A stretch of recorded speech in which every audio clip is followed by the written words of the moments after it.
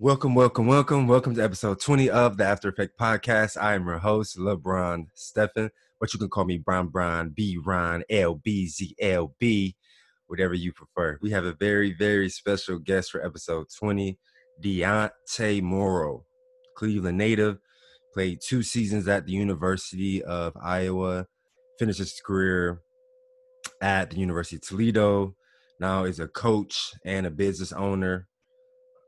The Morrow Group company does insurance, and he also coaches, I believe, high school women's basketball.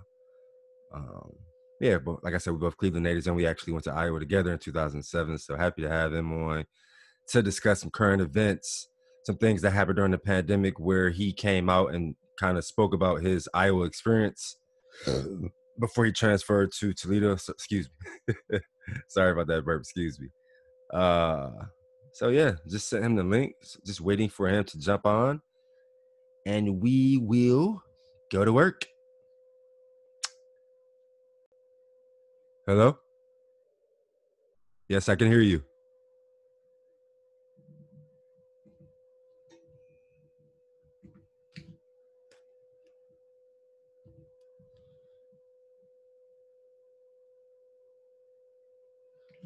All right, having a bit of some technical difficulties, but nonetheless, it's not going to stop us from getting this episode done. Here he is again. Uh-oh.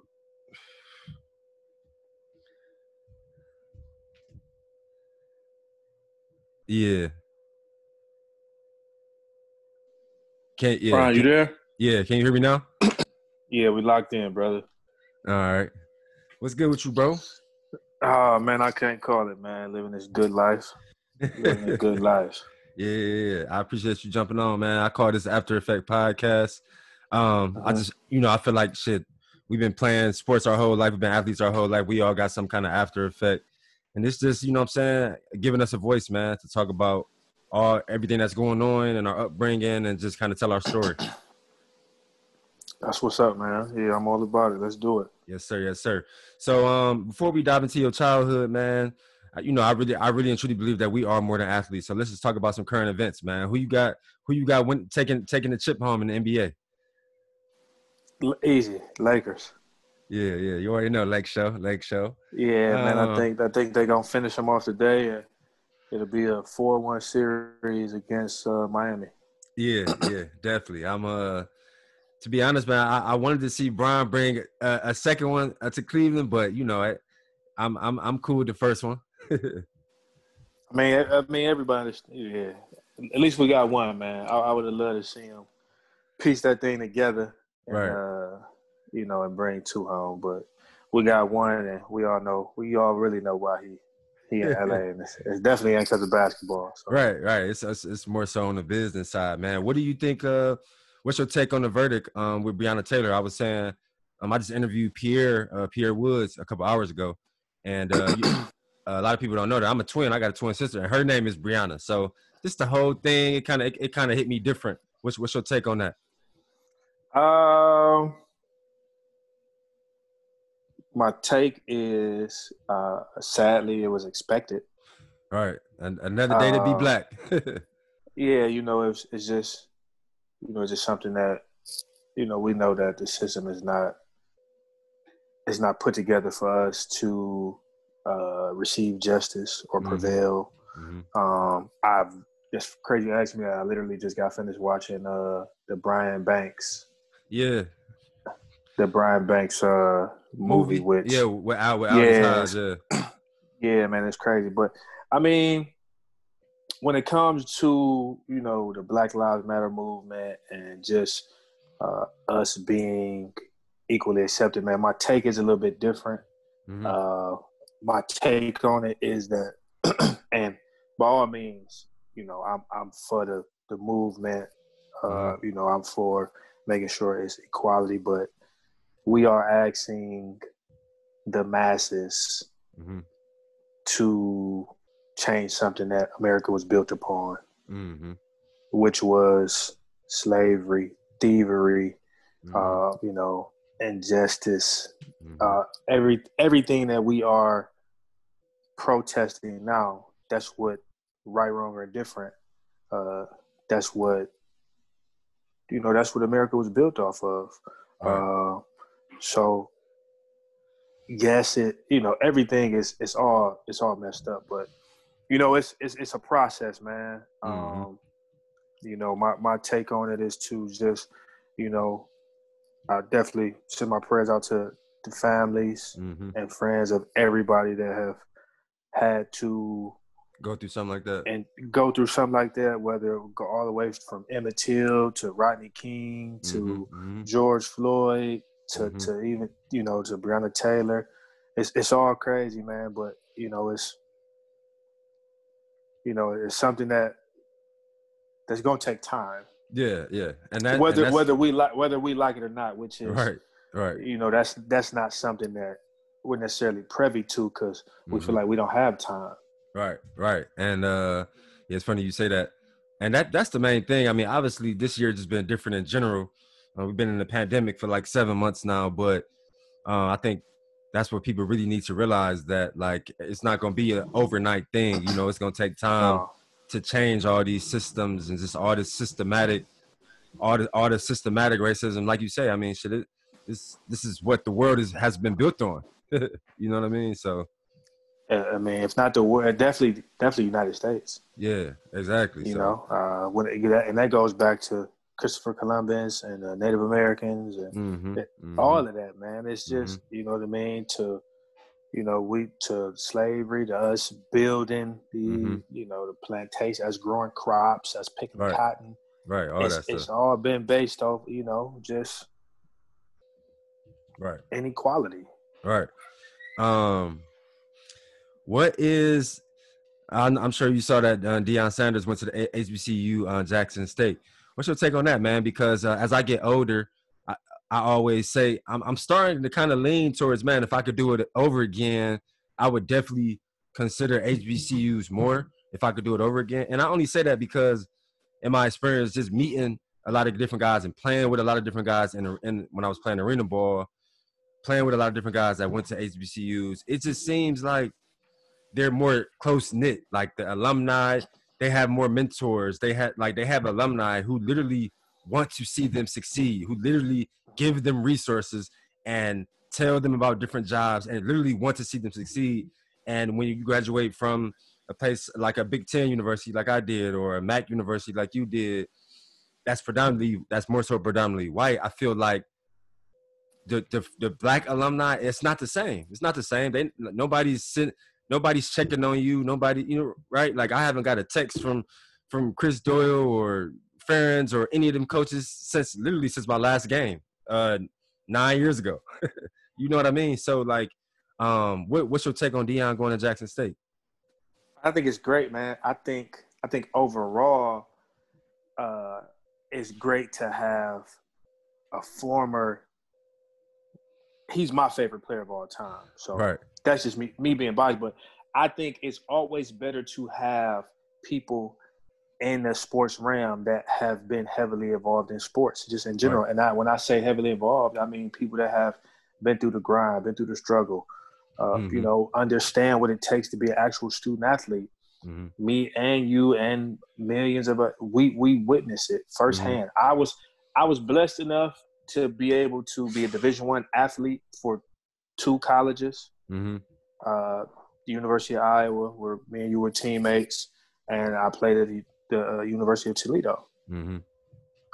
So I also coached at Davidson College for 3 years, which is the D1 AA school. So, Uh-huh. I have a little bit more insight than the average, but I've I've as a player, I knew I was being coached on multiple occasions by guys that have never played a game. Right. Right. Because and I could tell that, okay, they just reading from a textbook or something that Mm-hmm. somebody else told them. Exactly. And then as a player, you can tell like, hey, this guy did this. Right. He know exactly what he's talking about. And those are the coaches that you relate to when it Mm-hmm. comes to a coaching standpoint. From just a flat out coaching standpoint, I've always, and this is no disrespect to the guys who did not play, but there's always been more respect for a coach who's actually been through this Exactly. day in, day out, Right. homework, And really study know about it. table, and really can speak on it versus a guy who didn't go through it. Exactly. But and then on the other hand, it's great. I mean, it's great for HBCUs. Hopefully, and that's honestly that's in my mind what would help bring the HBCU where we want it to be. I think it's a big stepping stone. It's a great stepping stone. Now we need other former players to take these jobs, well, to be in a position to take them. Dion is in a position to take. He's been coaching for a while, but what people don't understand is, man, and being a successful collegiate coach, that's another one of those things that it's not built for African Americans to be successful. Exactly. The coaching without pay that you have to go through for years, just to climb that ladder. In most cases you have to be unpaid for 6 months to a year before you can even get on the staff. And seeing that most of us, when I say us, I mean minorities, are coming from single parent house homes or coming from the inner city. We don't have that luxury to take 6 months out of our lives to volunteer 80 plus hours a week to make nothing. Exactly. So that's another one. We don't have the time. We don't have the money. We don't have the luxury. It's been multiple occasions where I've even had GAs. As a young guy, I was probably one of the youngest coaches in Division I football at one point in time. I was a 23 or 24. I was an assistant. I had my own film room. I was a running backs coach. I was a special teams coordinator. Yeah, Davidson. Davidson College. We weren't very good, but I was coaching. My special teams were top in my special teams, the units I ran, we were top in D1 AA. Okay. Top 5, top 10. You know what I mean? I had the opportunity to coach a freshman of the year, and Jeff Keel was one of my favorite players. One of them that I was able to coach. I still talk to him now, but yeah, man, that's great. It's great for HBCU, man. That's one piece of it. Right. The other piece of it is making sure that we're getting the resources, man. I can't look back and say that I wish I went to HBCU because the platforms were different. Of course. ABC games, ESPN games, and just it from a marketing standpoint, it did not make sense. Right. And to be honest with you, they didn't even talk to us because we were quote unquote bigger than HBCU. Right. So if you have a coach telling you like, oh yeah, man, we know you're going Big Ten, not even going to talk to you. Why am I going to talk to you? Right. You know what I mean? Right. Being a 16, 17-year-old young man, it's like, okay, if you don't have interest in me, I'm definitely not going to have interest in you. Right. Which is another piece of it. But, it's great for it, man. I'm anything Dion do, man. I'm a prime fan. So you know that, yeah, same here. Like you say, man, I think it's definitely a stepping stone, and you already know everybody love his swagger and just what he brought to the game, and everyone's saying he's a good coach. So I'm sure he's gonna land some bigger recruits, and I'm sure they'll get some better contracts for TV games and just all those kind of things. And so I'm definitely happy for HBCUs, and I'm like you said, I think it's going in the right direction for sure. Oh yeah, the more former NFL players that can become head coaches in the HBCU realm, the more money that'll be in it, the more sponsorships will be in it, because they want to see, especially a guy like Prime. I can imagine Deion Sanders walking into my house saying, "Hey, I'm gonna give you an offer to be one of the future starters in my secondary." What? Right. Man, hands down. Are you getting the commitment? Hands down, easily. You're getting it from me. Right. You're getting it from me. Right. So, man, let's dive into your childhood a little bit, bro. We both, Cleveland natives, born and bred. talk about the culture from your eye view growing up in the 90s. Who was your influences?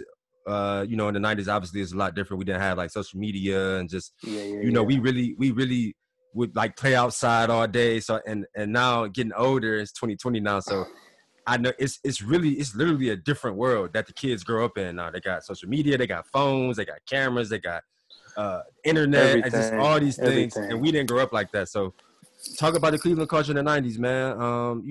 What you Man, see, what you I saw, what mean, you went through. man, it was where I grew up on. I grew up on St. Clair, man. Mm-hmm. So I was always from house to house. So I grew up in the Glenville. My mom stayed in the Glenville area. Uh, my great aunt and my great uncle, they stayed in the Collinwood area. So I was always back and forth. But man, I was born in an area where it's in a song, it's in a rap song, man. You slang a crack rock or you got a wicked jump shot. Right. So right. I mean that's just what it was. It just so happened that I was blessed and fortunate enough to be talented, man, to be gifted, because that's all we did. And I always played with the older guys, man. I had a whole bunch of big homies who, once I actually started playing, I didn't actually play organized football until I was 10. Okay. Who'd you play? You played for the A's, right? Glenville A's? I started off. So it's crazy. So I'm gonna drop some names for you. And if you're from Cleveland, Ohio, you would know. So Jamel Hines. Of course. Geno Sternevent. Anthony Gordon. We all played for the East 88th Street Browns. Oh, y'all all played. Okay. What year? What year was that? Like 99?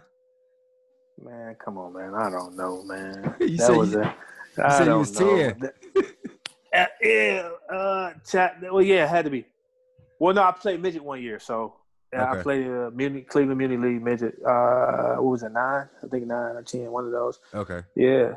So yeah, that we all played on the same team, man. We weren't that good. We were a 500 team, and then so I played there for 2 years, and then I ended up playing for the Glenville. It was the Glenville A's. Transferred to the Glenville Titans with Rob J. RP Rob J. Yeah, my homie for life. Mm-hmm. And then I ended up being on the team with Arvell Nelson, Geno Sternman, Anthony Gordon. Y'all had a who squad else was on that team? Kyle Jefferson. Yeah, I just had him on. I just had Kyle on. And then we had some guys underneath. I mean, so we had a crazy. My football sport from a sports standpoint, man. We all grew up in the same area for the most part, so we either played against each other or we played on the same team. But when I was fortunate enough to be up, man, on some crazy dope teams, on some talented and on some very, very competitive little league teams, man. I already know. And our mindset was and it's crazy because I watch some of the sports now, man, and I'm a head coach myself for a high school basketball team in Cleveland Campus International, and it's crazy how the dynamic changed, man, because I know, like, hey, I'm pretty sure you've been playing for Mike St. Clair, right? Yeah, I played for Mike St. Clair. Yeah. I'm pretty sure, like, and one of my best friends is Bruce Davis. Bruce Davis played for, our teammate. He played for Cleveland Warriors. He played for the Warriors, And we would play, and when we played, like, I didn't talk to him the whole week. We went to school together. Like, we went to school together. If we played back then, like, you were my enemy. Right. Until the game was over. And right. if we lost, I wasn't talking to you until the next week. Right. So it's funny how it's not as competitive. Right. Now, it's like not as intense. Right. Like, it was intense, man. Yeah. Like, we would go to school. Think about this. We would go to school together Monday. Like, we probably sat by each other. But if it was game week, like, I wasn't talking to you that whole week. Right. Now, this is my homie. Like, hey, we throwing rocks at each other, popping rubber bands, right. throwing, slide notes. Right. And it's like, I don't know you, bro. So And that's how competitive and right. intense it was. I mean, from a competitive standpoint, man, we always been super competitive. Like I don't lose Mm-hmm. to this day. I'm not I'm not letting my son win. Right. Like And you got to earn these stripes. man, I'm You know telling what I you, mean? and I So know, that's and kind of how I grew up. Yeah. yeah, and you a current coach, man. So that's the thing, man. Like it's so different now because that's the same way I was. Like I didn't care who you was. Like I'm competing against you. Like I remember winning most competitive in middle school and at the Ville in high school because I literally I don't it don't matter. Like I always was ready to compete. And it's funny that you said all them names because all those guys end up being like area stars, like you know what I'm saying, Cleveland high school stars. So, but for me, playing for my St. Clair, I play with a lot of super talented guys too. But a lot of people Yeah. don't know none of them because they was all like bad as hell. Like they was cold at football, but like in the streets too. So like, That's that's and like I said, that's the era we grew up in. You either mm-hmm, slanging crack rock or you got a wicked jump shot. It just so happened our jump shot was on a football field. We could right. catch or we could tackle, but we were all talented, man. And in our mind in that time, that was the only way we would get out of the hood. Exactly. You know what I mean? Or the inner Real city talk. was I got to make it out. Mm-hmm. Real And talk. for me personally, like my big homies and all the older guys that I hung up around, they knew I was nice because I would be playing basketball and we'd be playing Mm-hmm. sideline pop. You know Mm-hmm. what I mean? Mm-hmm. If you're in the city, sideline pop is when you Yeah. play from pole to pole on the street, and Yeah. you had the tag in the street. But if you were on somebody's sidewalk or in their line, Mm-hmm. you could get tackled. Mm-hmm. And if you can jump over if you jumped over the bushes, and I couldn't really jump over the bushes till I was like 10, till I was like 12, Mm-hmm. 11 when I got a little older because these guys were all like 16, 17. Older, You know what I mean? You couldn't get tackled. You had to get yeah. Mm-hmm. tagged. So I was playing with all these dudes, but hey, we was getting it in. They like, hey man, who is this? Who is this young dude? Right. Like, you know what I mean? So all of my big homies from my neighborhood, man, they would never let me indulge in any of that. mm-hmm. Mm-hmm. Mm-hmm. You know what I'm saying? Which Right. kudos to them. They saw something in me super early that I obviously didn't see. You know what I mean? At that Mm-hmm. age, and they like, hey man, no, you got something special. I try to hang out on the corner with them at the store. Mm-hmm. They know, hey man, go home. You Right. got homework to do, bro. Right. You gonna do something different. That respect was there. So the respect was there, and it's still mm-hmm. there, man. So respect to them, man. Shout out to them for seeing that in me before I did. But Mm-hmm. I had my mom, I had my pops. They pushed me, Mm-hmm. but the biggest influences for me were my great aunt and my great uncle, man. Mm-hmm. I kind of stayed with them just because it was a fun thing to do. They were like my grandma and grandpa, so Yeah. I didn't. You don't want to go home if you're at Mm-hmm. grandma's house. Mm-hmm. And it just so happened that I end up going to school right down the street from them, so I just stayed with them during the week. Yeah. And I have some old values, some old people value, old school mm-hmm. values, man, that mm-hmm. stick with me that I use to this day. That have helped me become the mm-hmm. man and the father I am. So yeah, definitely, man.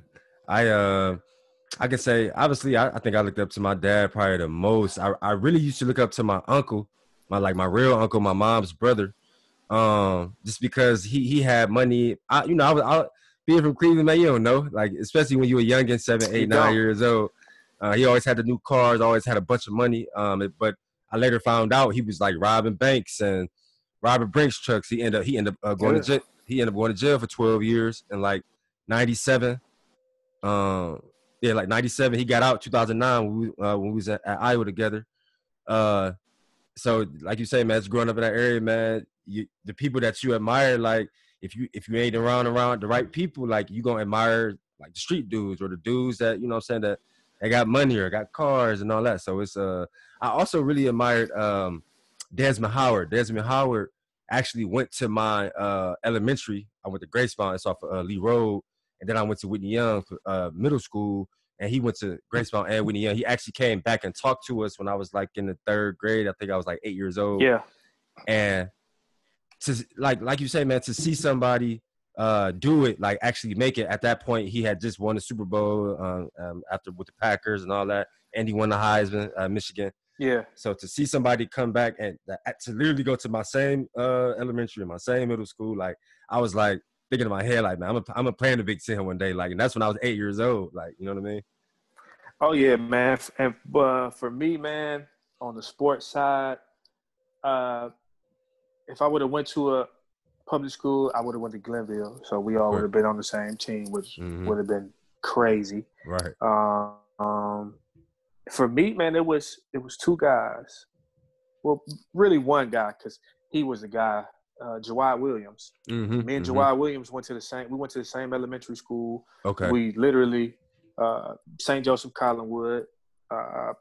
He was the guy when I was coming out of 8th grade. You know, it was either I was going to Glenville or I was going to St. Ed's. And Jawad so he talked you into going to St. Ed's.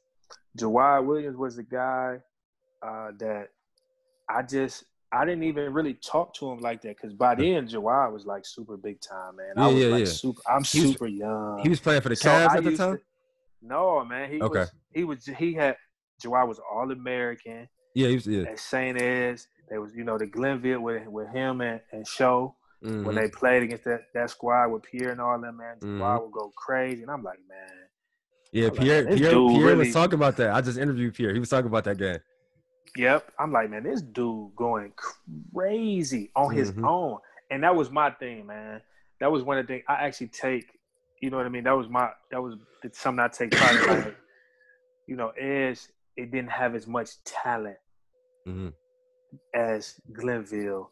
Right. But, man, it was like, as I'm watching them, because the games used to be on the local Cleveland channels, I'm like, man, this dude doing it. He done been doing it by himself. He going crazy. I respect that. I respect it, because I know him. You know what I mean? Like, I went to school with this dude. I lived out on the street from this dude. Like, you know what I mean? I know his family. So I he never knew it. But, I looked up to him. I'm like, man, he doing this on his own. It ain't a whole bunch of talent. It's his team. He probably busting his ass, working hard. And when it came time, it was, he was playing at North Carolina, going crazy, getting busy. Yeah, and he's still playing now, man. He's still playing in China. David Cavs, professional, all of that. It was him and then Steve Logan. And then, because Steve grew up right around the corner from my grandmother. Steve went to St. Ed. So those were two guys from a St. Ed standpoint. And then, man, I of course, watching Ted do his thing. Of course, yeah, you know that. Ted again do his thing, man. Just, those were the guys, man, that I'm just like, I can do it. I know I can. Like, I had already knew, man, you know me, I'm a super strong-headed dude, man, so I'm super competitive. I'm going to be the first guy in the gym, last guy out. But that's, you always need something to be like, okay. You always need something visual. And those were the visual guys. But, yeah, man, Jawad Williams, man. Yeah, Jawad was, he was a dog. He was the reason I went to Ed's. And then when I got to Ed's, it was just like, I'm going to do what he did. Man, But on the football side. Right. It was. It's crazy, man. He came up my senior year at DeVille. He came up there. That was 2007. Shit, he may have been playing for the Cavs at the time. I can't remember who he was playing for. Yeah, it was around that time. But he came up to the gym and shit and ran open gym with us. Like, I remember I was on his team. We literally went like 10-0 that day, and his game just it seemed so effortless, like dunking and passing. Laid back, smooth. And what's crazy is I remember, like, I went crazy that day only like because he was getting so much attention, but still obviously scoring easy. But just how the way he was setting me up, he understood that I understood the game. So, man, we was killing, like, and that was kind of like like you say, like, I'm playing with him, but I kind of idolized him too. Like, damn, this nigga, like, this nigga in the league, like, and I'm 17. And he giving me compliments and all that, like, damn, you nice, or you like, you, I mean, I could tell you a football player, but you can hoop though, like just that shit was like a moment I'd never forget, bro. Man, I mean that was one of the first guys that I actually could say, hey, I actually know him. We Yeah, grew up in the same neighborhood. He yeah, was that guy that I was like, man, this dude going crazy. yeah, So yeah, he was that dude, man. He was that dude. You know those yeah, really yeah. Jawad and you know and Tato, but yeah, that Mm-hmm. was a dude, man. For sure, man. So yeah, man. I'm glad you talked about St. Edwards. Talk about your transition into St. Edwards. You know, I feel like a lot of guys, when guys be from like the Glenville area or you know, any part in the city, and they choose to go to St. Ed's or Benedictine or one of those, it's always, I wouldn't say always, but sometimes you catch a little flack. People want you to go to Glenville Oh instead of yeah, St. Edwards. oh So, yeah, but obviously, I mean, you getting a better education and just all those things, and you know, you have more knowledge coming out of high school than other people who go in those inner city schools, and you know, they're just, the quality of education is not the same. I'm just gonna be honest, it's not the same. yeah. That's a You know what I'm fact. saying? So The resources and the focus, the resources and the focuses are different. mhm. Um, Man, the best way I can explain it, man. Have you seen? It's a movie. Comments in it. The Hate You Give. Yeah, That's me. okay, I relate to that movie so much. It's crazy yeah, because the biggest thing that I got is a culture shock. You mm-hmm, like mm-hmm. people don't understand, man. As a 14-year-old, I'm completely out of my element. I don't Right, have a friend. right, I don't know anybody and I don't know anybody from what I'm used to. They're not mm-hmm, the same color as me. They mm-hmm. don't talk like I do. I mean, it was foreigners there. Right, You know, it was just I was outnumbered, man. And you really feel like you're on your own, right, and right, you feel like you're on your own because you are on your own. right. You know what I mean? It was just a culture shock, man. At 14, It is at 14, it's and crazy. That's and crazy. I and I know that I can't be the neighborhood Tay Right, right, right. in in front of these people. Yeah, you know that. You know what I mean? It's Mm-hmm. just it's it's no knock. It's just that I know they don't understand. Even like they be like, man, why are you talking like this? You know, they're talking more proper, and Mm-hmm. you know, I have I got my hood slang, and some of my verbiage Uh-huh. Uh-huh. is uncommon, Right. and even you know they're like, hey, whoa, like what, you know, and I'm just like, this how I talk, Right, this right, how we right. talk, Right. and they're like, who is we? I never Right. heard of that before. You know what I mean? It was just a culture shock, man. Just Mm-hmm. you know, mentally, physically, Mm-hmm. um, but it also not in a negative, but but in a positive. It brightened my eyes, man. It opened my eyes. Mm-hmm. Mm-hmm. There is a world when me going to St. Ed's let me understand that there is a world outside of sports where there's Right. actually more that where you can be a millionaire and not play a sport, Yeah, right, which right, to right. Open me, your eyes. which to me was I'm just like, Uncommon. I Yeah, mean, yeah. I never seen that. I literally had teammates. Their first cars were Range Rovers, Mm-hmm. Mercedes Benzes, Mm-hmm. Jaguars, brand new Lincolns with the heated seats. You know what I'm saying? And That's hey, listen, crazy. I caught the bus. I caught the bus for 2.5 years. My bus ride from 123rd and Lakeview Mm-hmm. to St. Ed's. It was one bus. It was a 326. It Mm. took me an hour and 30 minutes to get to school every day. Mm. So to where my teammates and my classmates, they ride clean and heavy and tinted windows and nice. Mm-hmm. I'm on bro, I got a bus pass. I got a monthly bus pass. Mm-hmm. They didn't understand it, bro. When you know I played basketball and football at the time, and I would literally after basketball practice be standing outside freezing. Man, me, same here. When I went to the I'm Ville, I used to I'm ride the bus. I'm freezing. I'm freezing, brother. After Mm-hmm. practice, freezing. I mean, there's been multiple times where, and I was around some good people at St. Ed's, man. I can't lie. Mm-hmm. That some of the parents would take me home. Mm-hmm. Mr. DeMarcus, Brett DeMarcus' dad. I remember he would always take me home after practice, man. He was like, man, you know, that's just it's just too dark. Mm-hmm. And then when, some of them would drop me off, they'd be like, ooh, you could tell, like you knew it was an uncomfortable feeling. They always made sure the doors was locked, making Right. sure, you know what I mean? And I used to tell them like, hey, listen, hey, make sure you go this way. Don't go that way. Right. You go Right. that way, you might be in a little bit of trouble coming out. Right. So Right. make sure you go this way, not that way. But it was a big culture shock, man. It let me know there was life outside of sports, which was good for me, come full circle now. Mm-hmm. But my main goal was I got to get to where I need to get to. Mm-hmm. Mm-hmm. Yeah, it's which funny. was I need to get a scholarship, Mm-hmm. because my thing was I wanted to get a degree, because being at St. Anne's, I understood the importance of a degree, of getting a scholarship. I just knew I was gonna get a scholarship, so and this sounds I'm super confident, man. So I knew I was gonna play college football. Right. I knew I Right. was gonna be a starter. I knew I was gonna do all of this. It Right. was just about where at the time. Right. My confidence was through the roof. It still is, man. I'm the best. I tell everybody I'm a fine line between confidence and arrogance. I'm perfectly fine with that.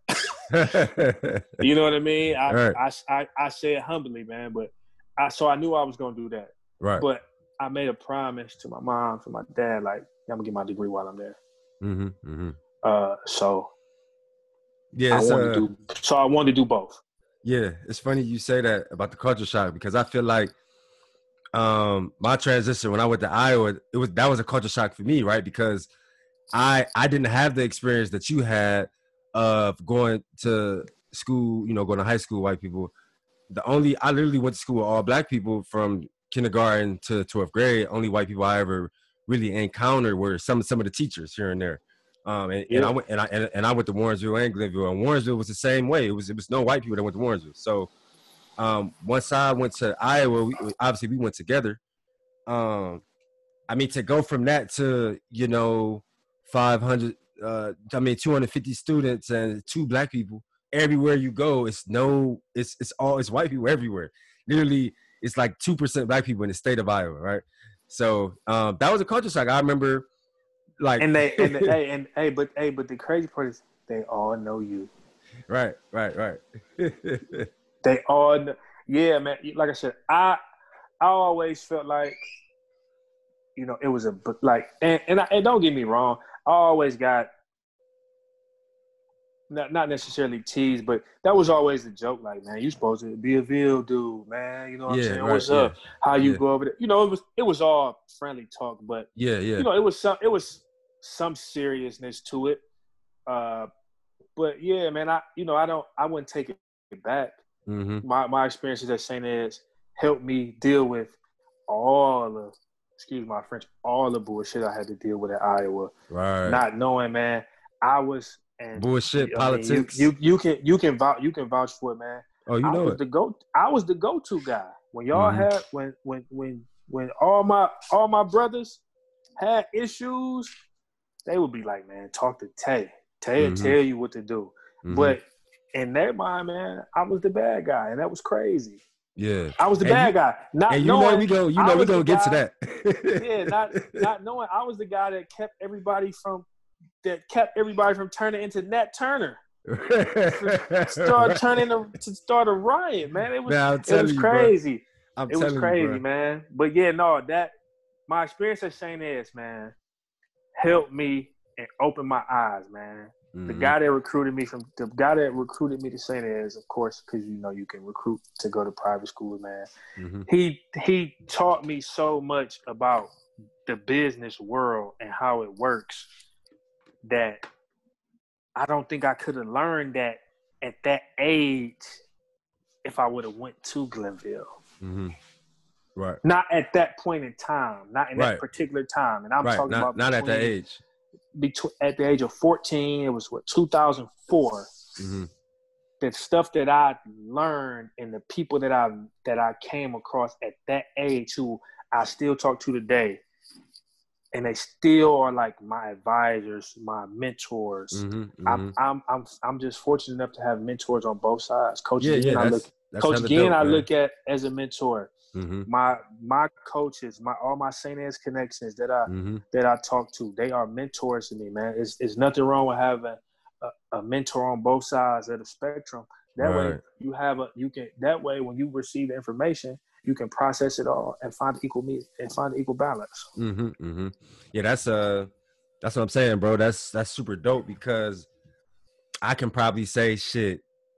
Within the past maybe like 5 years is when I really started getting mentors other than football, like former football coaches or things like that that I call mentors, but guys with a certain level of business acumen. And it's just like you say, understanding how business works. I feel like I was like behind the eight ball on that because you know what I mean. I was always around black people or in the inner city, then going to Iowa, handling business there. So that's dope that you had those mentors so early.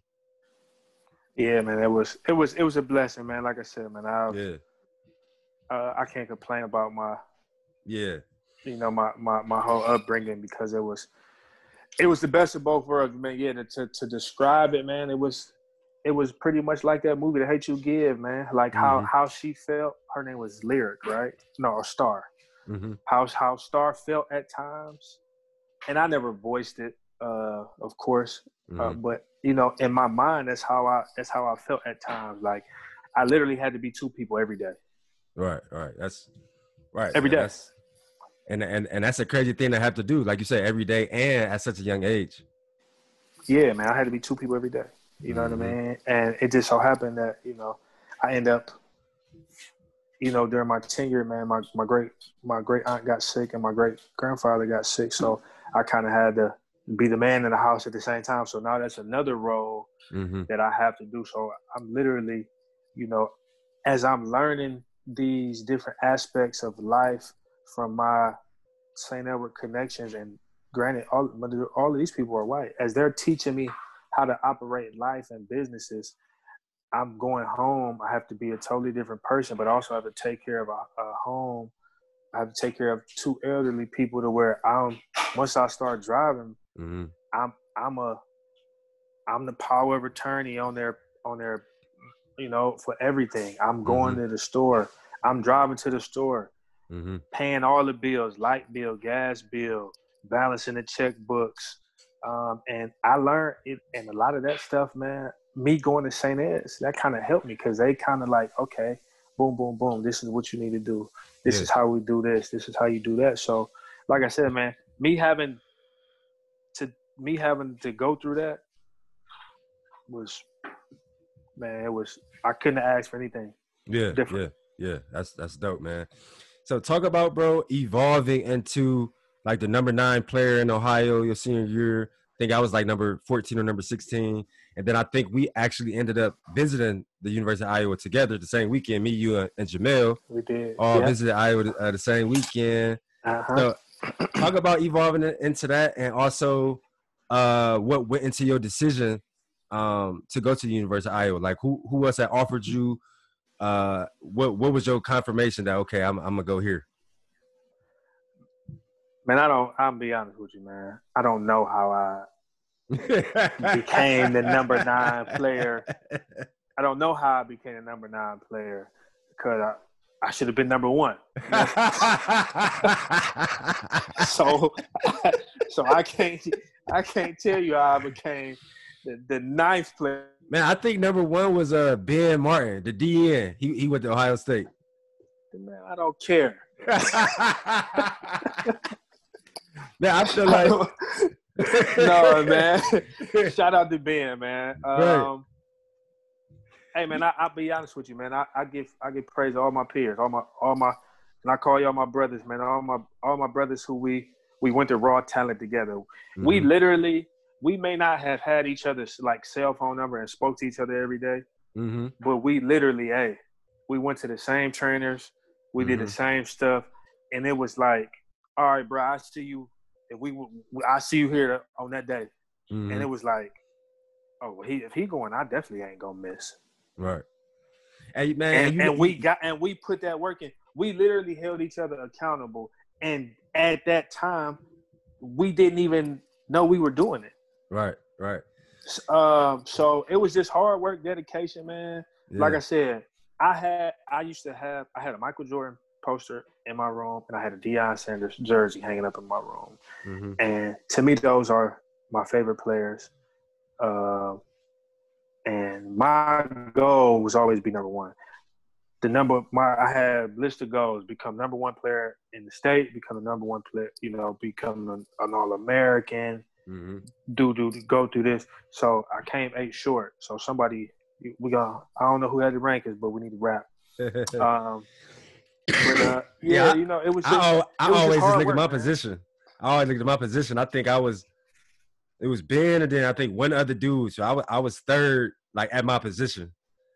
I'm biased, man. Listen, hey, if we talk about the student athlete Diauntae Morrow, there was no player in my position that was better than me. I don't care who film you show me. You can show me their film to this day. If we stepped on the field and we did a one-on-one and we did a nut cracking drill, we did whatever, you gotta show me. You got to show me. So I think who was in front of me? I think my teammate, my high school teammate, and my boy Nate, he was in front of me. Sorry, Nate. He wasn't better than me though. I remember you always say that. I don't. Yeah. I mean, it wasn't no knock on Nate. I just feel like I was better. And he should feel the same way. Mm-hmm. I think Mayo was in front of me, maybe, or was he a linebacker? I don't know. I think he may whatever he was. Yeah, he may have been ahead of you, or right behind you. He may have been like 10 or 11.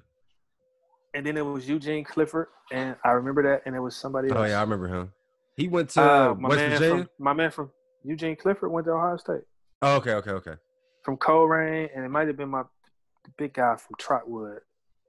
Okay. I can't think of his name, but hey, man, kudos to y'all, whoever y'all paid, to get that ranking in front. No, but respect to everybody, man. I feel like that era of football was different, and it was crazy that like all of us, and we were like kind of tight, like we actually did what we said we was gonna do, man. And like looking back at it, we put so much pressure on ourselves to be successful. Right. And it was just like it was easy. Right. It was like it was easy to us, man. We didn't know how hard we was working. We didn't know. Right. You don't know what it took. We didn't really know what it took to be a D1 player and be successful and so on and so forth. But we did it. Right. And we all held each other accountable. It was a group of us, man. It's a picture that we posted. RIP my brother Rat, man. When it's me, you, Arvell. Bruce, who else is in there? It was Otis, I'm a star, Ami. Yeah. It was a bunch of us. And that picture speak volumes. Like man, everybody knew us. Man, that speak volumes. So yeah. It's man. It's what's even crazier is I remember like once I met you and Bruce, like Bruce actually was the dude who got me hip to like what speed training was at Raw Talent. Like, cause before that, I was literally just a raw talent. Like I never did no speed training. I would lift weights and do like ladder drills and stuff like that. But I never ran with one of those like harnesses, like with the weight, and I never really had somebody to really, I never jumped over hurdles. Like I never really had somebody to really hone into me getting faster. That was the first time that I ever did that when Bruce got me hip to that. And then I started working out with y'all. And that wasn't even until after football season, our 12th grade year. That was late, man. That was like senior year. Yeah, exactly. That was late. I had never. Man, hey, I'm not going to lie to you, man. It was some of the best workouts, like even in comparison to the Iowa stuff. Right. And the Toledo stuff, man. I look back at the dudes who we was like crazy. Mm-hmm. I'm talking about all Big Ten, SEC, Yep. Yep. ACC, Yep. they are all starters. I'm Yep. talking about it was a crazy lineup, man. So Yep. I look back at that stuff like we didn't even know. Right, we didn't. We just going to work every day. That's all we knew, bro. That's all we knew. So yeah, man, talk about your transition to Iowa, bro. Like it was different than mine. I redshirted. Me and Bruce redshirted. But you didn't redshirt. You end up playing your freshman year. So just talk about that transition. Like we talked about earlier, I think it was probably a little easier for you, socially. I'm socially because you went to St. Ed's. But talk about the transition. Obviously, it was hard balancing like college courses and all the football stuff, and plus we both know what kind of went with the football stuff. So yeah, just talk about that a little bit. Man, it was unique, man. Very unique. Hey, man, listen. In my situation was definitely different from y'all's because I played my freshman year, and honestly, I think my personality, and I get this sometimes. Like, if you don't know, if they didn't understand me enough to know that the person I was, it was just me. Right. I mean, you know how I am. We've been knowing each other for almost 15 years. Mm-hmm. I'm a strong personality. Right. I'm a vocal guy. I call a spade a spade. Mm-hmm. If it look like shit and it smell like shit, it's shit. It's not a steak. You know what I mean? Facts. And so, yeah, man. Like I said, I was always confident because I felt like I earned that right to be confident. I put in that work to be confident, and I was a firm believer. It walk the walk, talk the talk, and I did it. And that just wasn't their way of operating. So when I walked in there, I went from 4th string to 2nd string in 2 days. You remember that? I was. They were like, "Hey, man, you getting busy out here." Yeah. Talking about from we used to always talk about it. We used to always talk about it, man, and it went from that to because of my personality, and I truly believe they just didn't understand me. It went from that to I might have been one of the most hated guys on the team from the coaching staff. Right. Not from the players, but I also might have been one of the most influential, and which I believe, looking back, what scared them more than anything. Because, like I said, I was a guy that not just my Cleveland boys, but all of the younger, my classmates would come and talk to about situations because everybody felt like, okay, he has dealt with this stuff before. Let's talk to him. Let's get his advice. I was that guy, man. I was that guy that kept a lot of guys off the ledge. Right. You know that. Listen, man. N20, what was it? N120, N21? N121, whatever that room number was. N120. N120, man. The Hillcrest dorms. Hillcrest dorms, brother. Everybody used to be in there after practice, man. It was like we was having like a. And we used to talk for hours, bro. Hours. We would talk for hours, man. And it was, and I was kind of like the go-to guy, and for whatever reason, being that go-to guy. And my personality didn't go right with the Iowa personnel at that time. Right. They literally, I started to see like like I said, man, I've done a couple interviews, but man, I've defensive coordinator literally walked up and told me, defensive coordinator at the time, he's passed away now, but he literally walked up and told me like, why are you walking around with your head held so high? You ain't done shit here. Who are you? Right. And the average young man may have responded differently, but my response was, I'm the same guy you recruited. Right.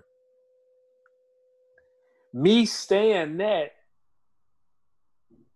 and and responding in those type of ways is what got them to feel how they felt about me.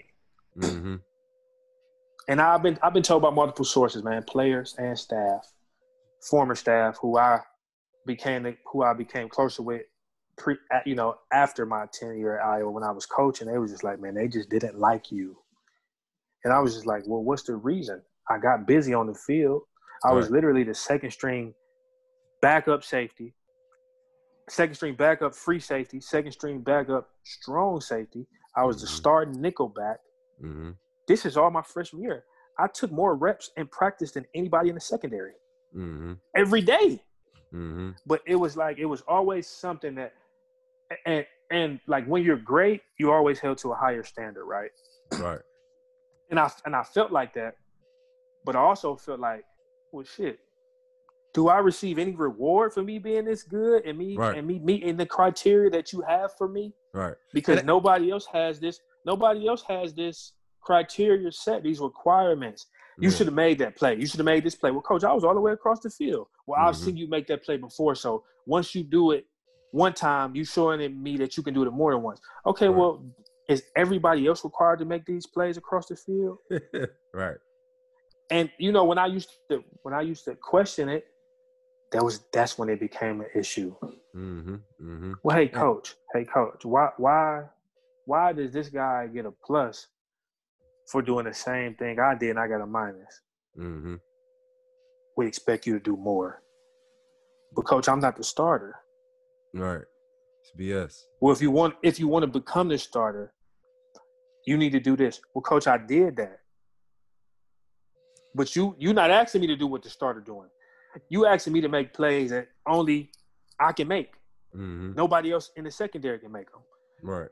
So if I'm that guy, why am I not the starter? Well, you're not ready yet. I didn't get it. Right. And then when I started to have meetings with the coaches and question, what was going on, they start, and I know this now because, like I said, I was a coach. Mm-hmm.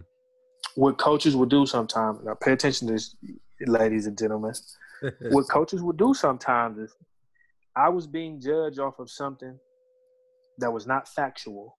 It was opinion-based. Mm-hmm. So Brian, you remember when I had all the records and I had all the Hawkeye Award records. Yeah. The only person that I was behind was Bob Sanders. Mm-hmm. Vertical jump, broad jump, 10-yard dash, laser. Mm-hmm. I was a sophomore, going into my sophomore year, I had a 40-plus inch vertical. Mm-hmm. Me and you used to squat together. I didn't even squat with the skill players. I squatted with the big skill. Brian, you was like, man, hey, man, how you squat with me? You like, I need to get my weight up. I need to get my weight up. You know what I mean? You like, man, I like Wakefield, but I was squatting with the big dudes. Uh-huh. Yeah, my squat was decent too. I should like 550. We was up there at the time. Yeah. I would never put that on my back right now, but me either.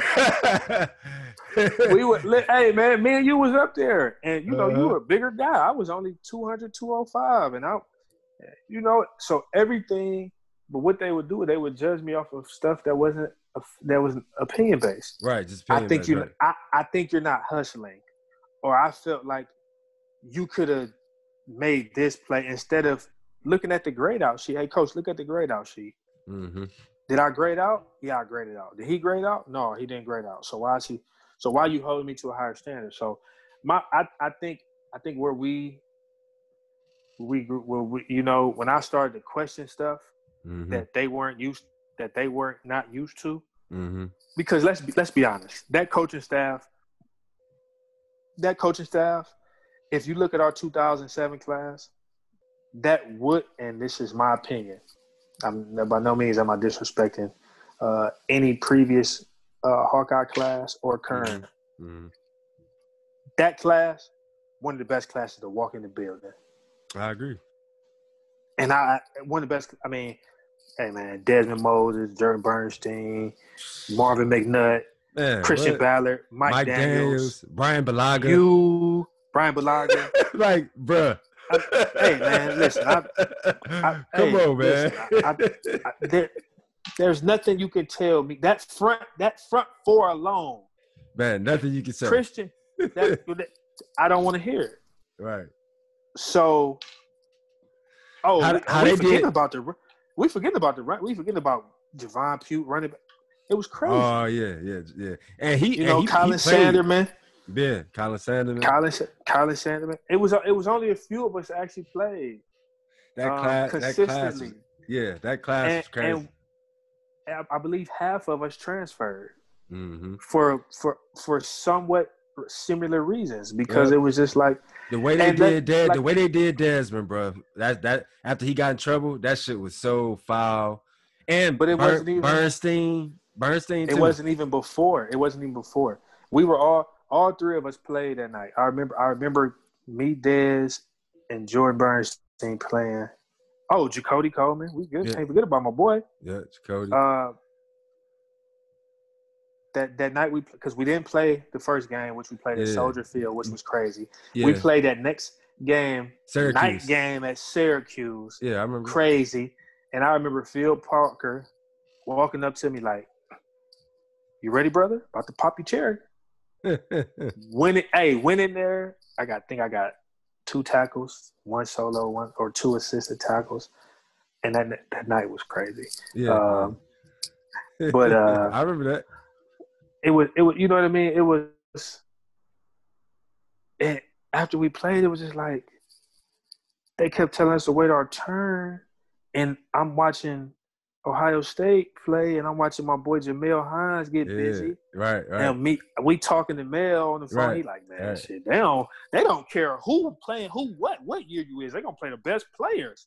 And my man Kyle Jefferson is catching bombs. Kyle went crazy that year. Crazy. Yeah. My other boy, my boy Frank Edmonds playing for Ball State. Going for 1,500 yards. Yeah. And I'm sitting here, one of the most talented secondary players on our team, and you telling me I need to wait my turn. Man, telling you, bro. And there was no rhyme or reason for me waiting my turn outside of you telling me I wasn't ready. And what's even more crazy is it was all smoke. It was all smoke, like because all smoke and mirrors. Because the next year when Sash became the starter, they benched number 2, what's his name? Harold Dalton. Yeah, Harold Dalton. Yeah, they benched him. That was his senior year, and they benched him. So listen to how crazy this was, right? We always play our warm-up games. So we played our warm-up games, and I went crazy one game. I think we played Maine. Mm-hmm. And I went crazy. 2008, right? Yeah, I went crazy. I led the secondary in tackles off of 2 quarters. Mm-hmm. And, they were going through everything. And some of the older guys called me on my phone like, "Hey, bro, it's your time. Come in." He like, "Hey, it's your time." I'm like, "What you talking about?" They like, "It's your time." They like, "Well, Phil gonna call you, come in. He gonna tell you about to be the starter. After that, we gonna watch film together because you got to be ready." This is coming from my upperclassmen that are playing. Yeah. Harold meets with Phil. They obviously tell him like, "Hey, we're going in a different direction." Mm-hmm. I was the next guy in. We called him HD. HD was like, "Hey, this your spot, bro." He like, "Congratulations, bro." I'm like, "What the hell you talking about?" He like, "You about to start." He was like, "Ain't nobody, who else gonna start but you?" This literally what they telling me. Because at the time, RP Tyler Sass was a scout team player. Yeah. Rest in peace, Tyler Sass. Realistically, he was 4th string. Yeah. Because he was behind. A lot of people don't know that. A lot of people don't know that. In 2008. Hey, man. Listen. He's right. So I walk in there, and the first thing he said, "Hey, hope you're ready, brother. You guys are competing for the starting job." He said, you obviously have, he's obviously got to beat you out, because you obviously have played and he hasn't. You're in front of him. And oh yeah, because Sash redshirted. Oh yeah. He redshirted like me. Yeah. I don't want to say I was the reason he redshirted, because I don't have proof of that. But what I can say is, when I walked into camp, Tyler Sash was the second string free safety. I was the fourth or fifth string free safety.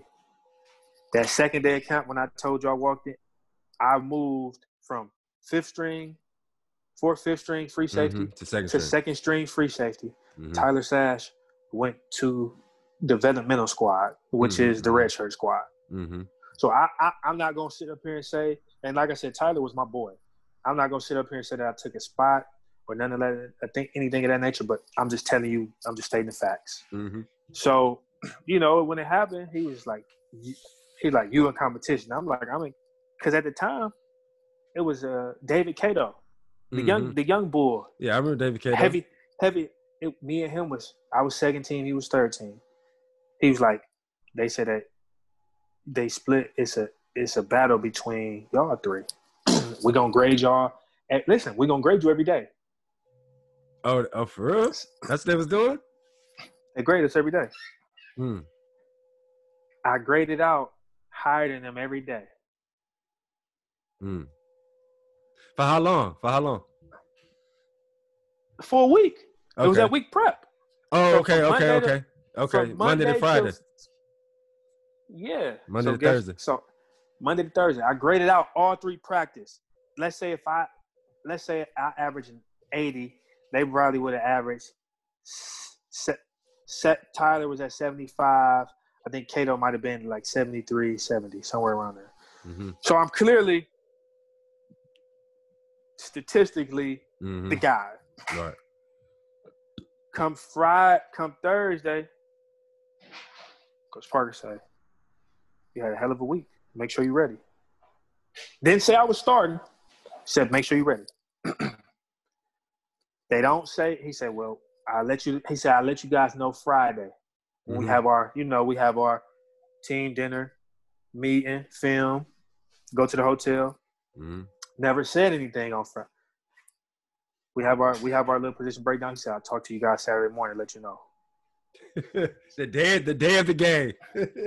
So in my mind, I'm like, I already know, like, they about to fuck me. Like, they about to fuck me. Mm-hmm. Slowly but surely. What was that Iowa State game? It was the next, whatever. No, it wasn't the Iowa State game. I can't remember who it was. It was it was another warm-up game. It was another warm-up game. Okay. Slowly but surely, come Saturday morning, Danny handed us the depth chart list. Saturday morning, breakfast, right after breakfast. It has Tyler Sash, Diauntae Morrow. You talking about hot? I'm about to say, how did that make you feel? Bro, I was fucking livid. I can only imagine, bro. I was livid. I was livid for multiple reasons, but I was livid. Mm-hmm. And you know what? This was my mindset, bro. This was always my mindset. I'm gonna make you play me. Mm-hmm. Mm-hmm. So he say, you know, you guys are gonna go first two. You guys are gonna switch off every other series. Mm-hmm. Because we don't know who the starter is right now. And I'm just like, well, okay. I don't know why not? Yeah. So he Sash started one series. Yeah, and then you went the next series. Sash one season. It was supposed to be Morrow the next series. It was supposed to be. Oh, so that didn't happen. I didn't get they didn't put me into the fourth quarter. Wow. So they basically lied to you. Blatantly lied to me. Mm-hmm. And I honestly feel like it was a setup. They really wanted him to play anyways, no matter what I did. Right. That's what I honestly feel. Mm-hmm. Nobody's gonna say anything to change my mind on that. Because that's legit what happened. Right. And this is no disrespect to my man at all. talent-wise, it wasn't close. I let and that's just me. That's me being confident. Mm-hmm. That's me being honest, though. So yeah, let me ask you there this. was nothing that me and you could and you could ask my. There was nothing that he could do on the football field that I couldn't. Right. And I was faster. I was the whole nine. And yeah, I'm here. Let me ask you this, man. So all that happened, you know, they feed you the bullshit. They lie to you, say y'all gonna go series to series, and that don't happen. You don't get into the fourth quarter. But then the next game, I think Iowa State, I think he ended up having like 2 picks. He ended up having like 2 picks, or maybe 1 or 2 picks. Mm-hmm. Like on paper, he had a crazy game. I think he had like 9 tackles and 2 picks. But obviously, we know the game. We know the game. So on paper, it looked like he had a good game. But what did it look like to you? Like you really knowing the game and you feeling like you was better than him?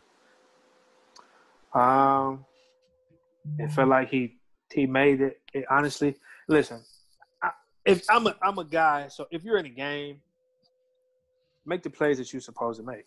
Mm-hmm. I don't remember what the grade out sheet was, mm-hmm. But he did have 2 picks. I can't take that away from him.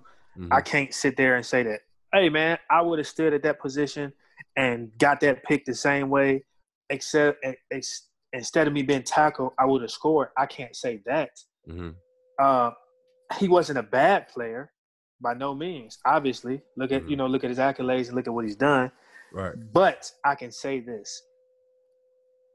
I wasn't given the opportunities that he was given. Right. And I can't say that he did not earn it, but I can say that he had more assistance with him playing. Right. There was more. It was more likelihood for him to receive leeway from the coaches than for me to receive it. Oh yeah, you know that. That's just what it was. That's just how I felt, and it wasn't just me that felt that way. Mm-hmm. My teammates would walk up to me and be like, "That's some bullshit." Mm-hmm. I wasn't jealous at Tyler Sash by no means. Of course, like I said, he was nice. And we was cool with him. That was our boy. My issue wasn't with Sash by no means. Exactly. I always, if you in the game, make the fucking play. Mm-hmm. Period. There's no. That's how That's how we rock. Right. Whether you always make the best of your situation, but but me speaking from my side, I wasn't privy to those opportunities for whatever reason. Mm-hmm. But after my tenure there, I learned why. I knew why. I mean, I knew it when I was there, but it just was what it was. You know what I mean? And at that age, and we didn't have those 19 platforms. We didn't, 18, 19. Yep. At the age, we didn't have the social media platforms to speak out about injustice, inequality, like they got right now. Right. Yeah. But listen, it's so crazy because they just now can get a Twitter. Right. It's after all the years. That's 13 years. Mm-hmm.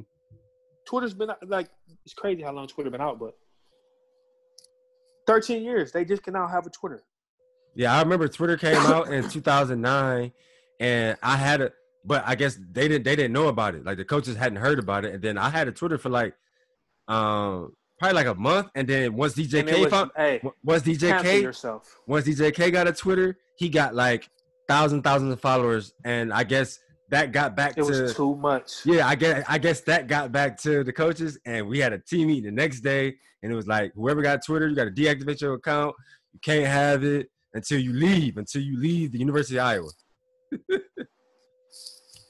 Hey, freedom of speech gone right there. But man, it's crazy, bro, because I think even if we had the social media platforms they got now, I think the way we was raised, we was all just so like obviously we used to talk in our circle about the bullshit that we was experiencing. But yeah. But we knew. I feel like we all was just we knew just to continue just to fight. Like I feel like we would talk about it like in our circle, but even if we had those platforms, I still can't see none of us actually really telling the truth about the bullshit that we went through through a tweet or through a Well, notes yeah, because post or anything like that. For us, man, you got to remember, for us, we took pride in pissing people off. And when I say pissing them off, we took pride. Like I said, my mentality was, I'm gonna make you play me. I had to do the same thing at St. Ed's. Like I literally, like, I'm gonna make you play me. I took more pride in that than anything. So, you know what I mean? Like, I take pride in saying, like, I took this spot. Right. It wasn't given to me. Right. I took everything that I've earned, that I have up until now. None of this was given to me. I've always been an underdog. We've always been underdog. Black young kid, inner city, whatever the case may be. Know that. So I took pride in that. So that was, and our thing was, hey, ain't no excuses. Right. Like we would have our moments. There was no excuses. Yeah, so we would have our moments. We would have our moments with each other. After practice. With each other, and then and go out there and have. And you know what I used to do at practice. I used to go out there, and this was me. I was always this guy. I'm a big shit talker. I'm gonna talk it. One, because I know mentally it can frustrate the other guy. Two, because I know I'm so competitive, I'm going to force myself to level up and back it up. Right. So I'm going out there, I'm talking shit, but I'm backing it up every day. Right. Whether I'm sore, I don't care. That was my reason for talking shit. Right. in my mind, I'm telling you talking shit because that's what make you play harder. So, and to me, that was part of the game. That's our culture. We have fun. We talk big. It's not about fighting. There's no insults. But if you run my way, you better send. I was a safety. If you run my way, you better send 2 people to block me. Because if you send a receiver, it's not gonna happen. And I used to make a play and yell at the coach, and they'd be like, "How'd you get pulled to the side? We don't do this shit here." Right. I was just about and to say that. I'm like, hey, coach, it's no disrespect, man. I'm having fun with my teammates. But when I used to do that, my boys used to get going. Man, I was just about to say that, bro. Used to get going. Man, listen. And they used to be like, shut that shit up. Right. I mean, listen, bro. Like they took the fun from the game. Yeah, exactly. Like for whatever reason, and I don't know if Iowa is it's still like this, bro. But if one of their recruits come in with natural ability, because I think Iowa, they pride themselves in developing you and making you, kind of molding you into I was player. one of those guys. I was one of those guys that I didn't need that. I just needed you to. I just needed you to just call Phil 8-lock. Right. Hey, listen. I already know that. Hey, line up and Phil 8-lock under 8-lock. We get 2x2. We roll and cover 3. If we get, you know what I mean, we get 2 to the boundary. We roll and cover 3. We get a 2x1 set. I'm playing hammer or I'm playing nail. And on the backside, I'm playing Kathy. Hey, Brian, it's still come to me like it's nothing. You know what I mean? It still come to me like it's nothing. So it didn't matter. Like, this is what I did. But that's why I say, like, a lot of coaches will recruit you because they don't want to play against you. They don't care. A lot of coaches don't care to understand who you are as a person, why you act the way you act. And by no means did I ever start any trouble. Right. No, never that. That's just how I played the game of football. That's how I played sports.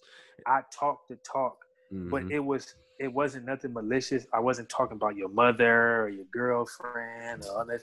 It was all you gonna have a long day with me, brother.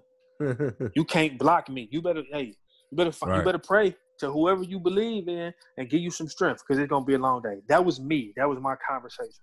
And that was one of the first things I really realized once I got there, man. And that was a hard pill to swallow. Is if you had some swagger to you and some flair and you already had some talent coming in there, I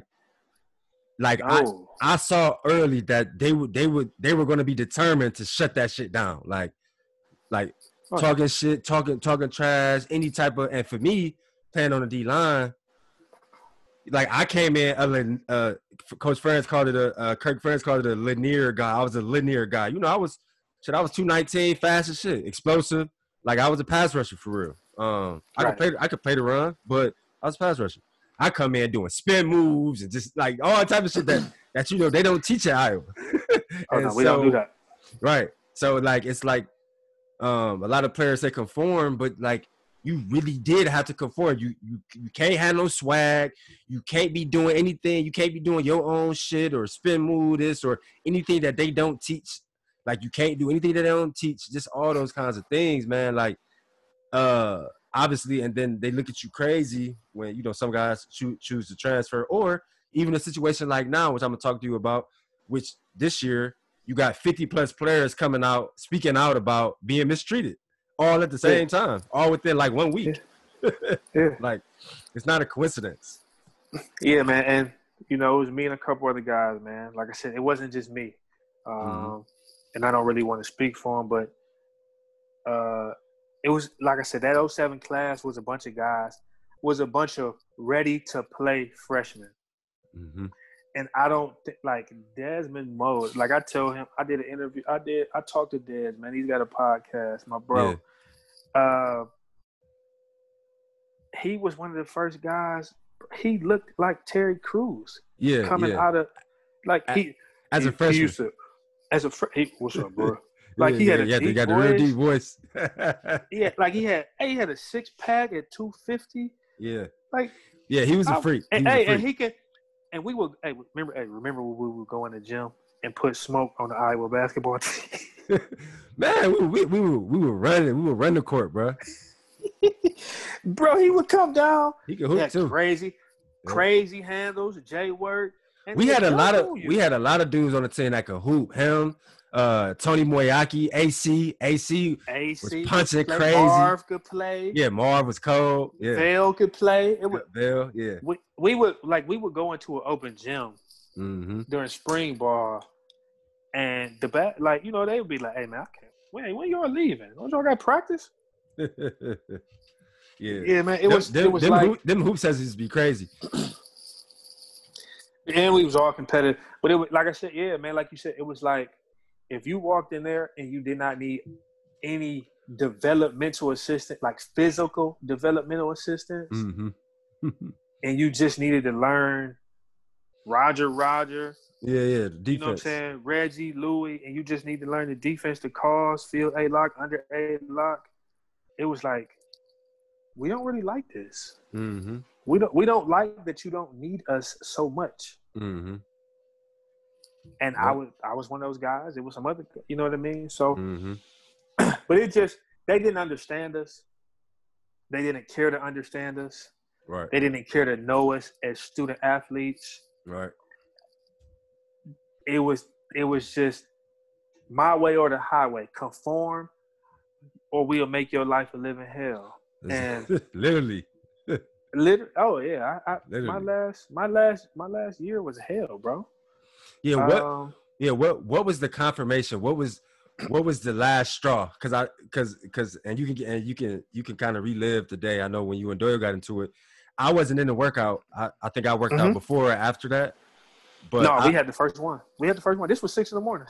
Yeah. Obviously, I heard about it, and I know that was the last straw. But let's talk about that, man, because and I think when everybody started kind of telling their own little story, I had to be honest. Like, I was firm in my belief. Like, yeah, I never argue with Doyle, but I saw him say and do foul shit to a lot of my teammates. Like, and people let their opinion and like, oh well, I never argue with him, so it's like I didn't see that. It's like, nah, yeah, you did. Like, you didn't argue with him, but you saw the foul shit he's saying to these dudes. You see how he treating these dudes. Like, you can't turn a blind eye.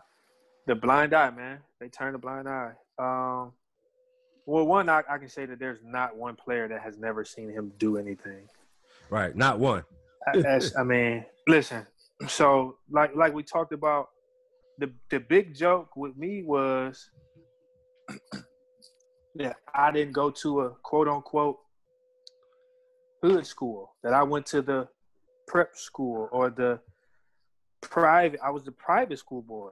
Right. Remember that was a joke. Yeah, I remember. You're not tough. You didn't go to Glenville. You weren't in the hood. All of that. So, that was the joke. But and like I said, they never got to know us, build a relationship. So the shit you're saying isn't really funny. And not little do you know, I take offense to it, and so do my brothers. Right.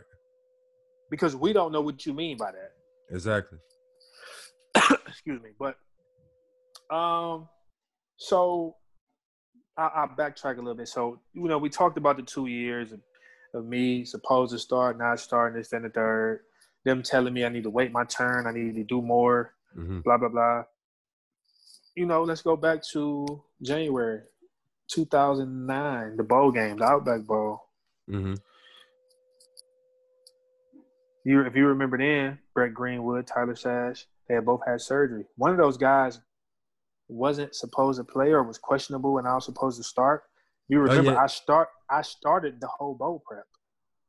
Yeah, they had like shoulder surgery or something like that, right? Shoulder surgeries. Yeah, I remember that. I started the whole bowl prep. So it was they like, hey, listen, you're going to be ready to play. You're going to play even if they start.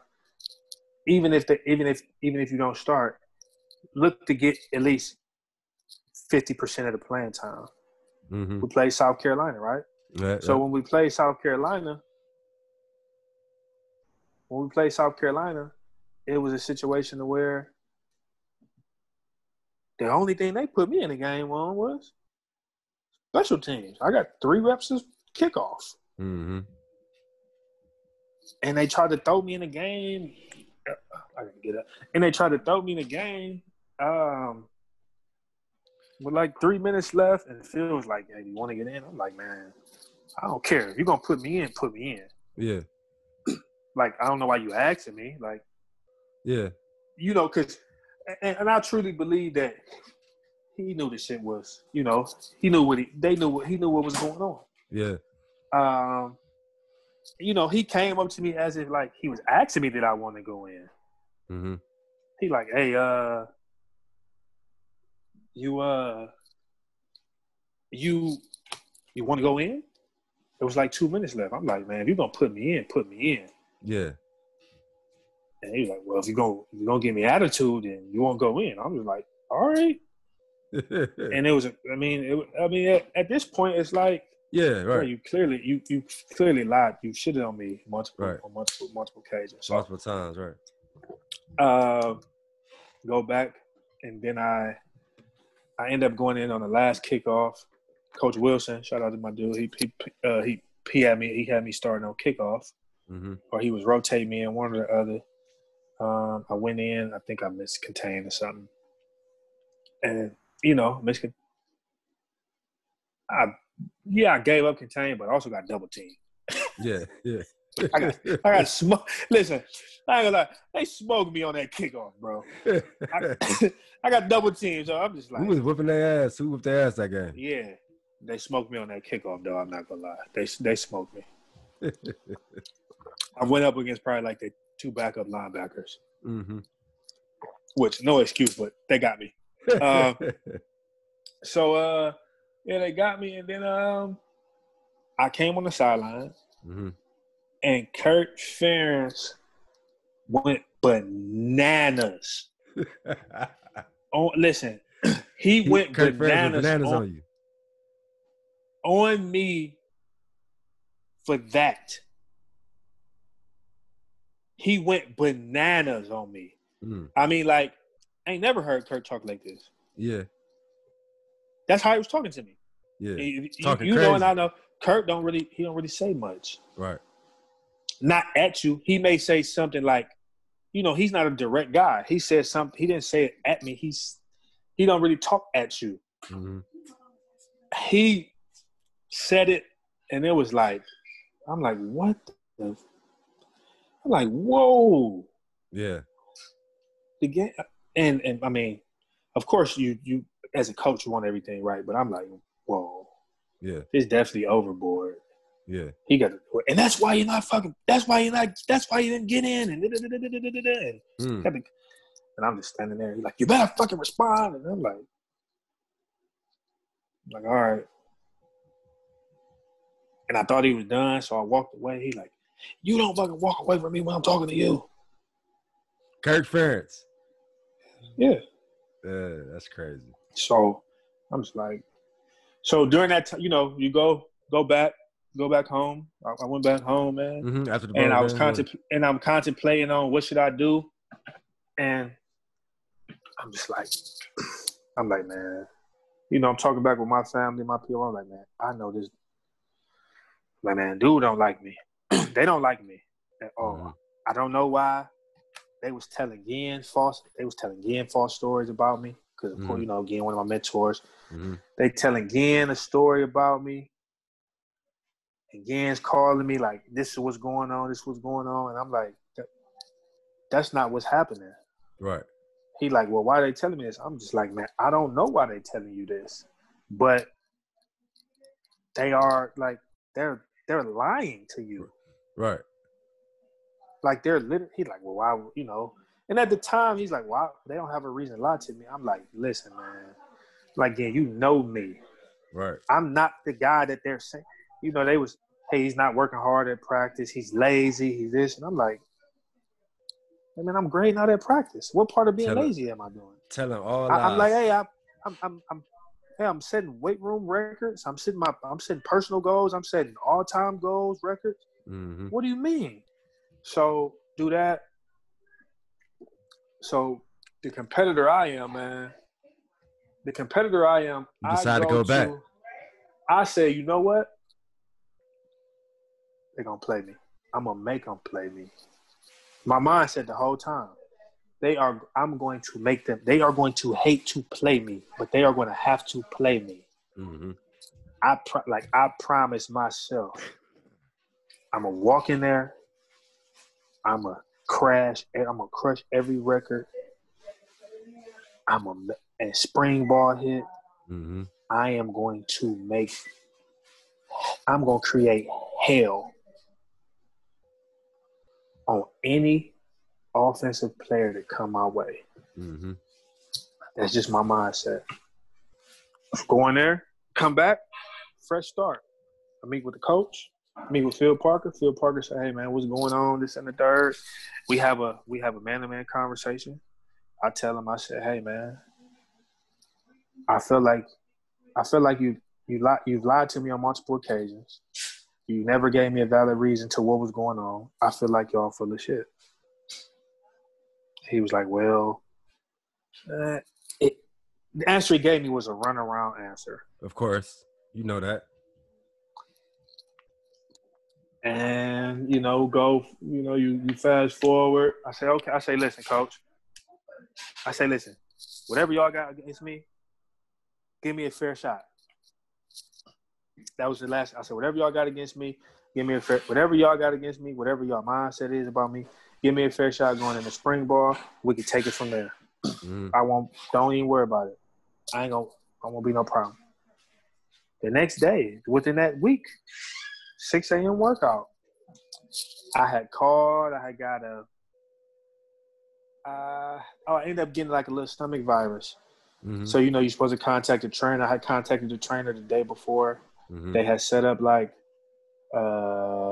appointment for me at the doctor at Iowa Hospital. It was already known. It was already known because as a coach, I know the coaches have staff meetings 2 or 3 times a day.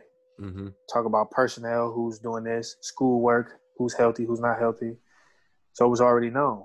Mm-hmm. And I knew Phil knew. So I knew that if Phil knew, I knew that Doyle knew. Mm-hmm. Because in the offseason, you don't even see the position coaches. Right. Mm-hmm. Walking there, I'm doing a warm-up. I get dizzy. I hadn't ate anything. I think I lost 5 pounds. Mm-hmm. I had lost 5 pounds in like a day and a half because I couldn't eat. And, it was everything was just liquid. I said, hey, I'm dizzy. The trainer, I talked to the trainer like, hey, man, I'm a little dizzy. Like, he like, hey, yeah, you got your doctor's appointment. Come over here. Just get on the bike, ride the bike, and drink some fluids. Mm-hmm. At that time, Tyler Sash and Brett Greenwood had just had another surgery or something because they were out. So he's like, hey, one of those guys get off the bike. One of them got off the bike. I got on the bike, and Coach Doyle was in the. Well, I don't even call that dude that. CD was in the. He was in the. We were in the bubble. He was across the field. You know, the bikes were in the front entrance where you walk in at to the left. Mm-hmm. He was across the field on the right, maybe at the 30-yard line, working with somebody in the speed station. Mm-hmm. He looks over like, "Who is that, Morrow?" I'm just like, "Hey, yeah, it's me, Coach." And I heard him say something. I don't know what it was. So he storms over. He's like, "Fuck are you doing over here?" I'm like, "Oh, you know what I mean?" I'm like, I swear. I had no clue what was about to happen, bro. So I'm just like, "Hey, yeah, Coach, you know, I got a little dizzy. You know what I mean?" He told me to get on the bike. Who told you to get on the bike? So I'm pointing. I'm like, the trainer. I forgot what his name was. Maybe it was. I forgot what it was. Russ? Younger guy. It was one of the younger guys. Okay. So he was like, "You get the fuck off the bike. Get the fuck off the bike." He's like, "You get the fuck off the bike." Did he tell you to get off the bike? No, he told me to get the fuck off the bike.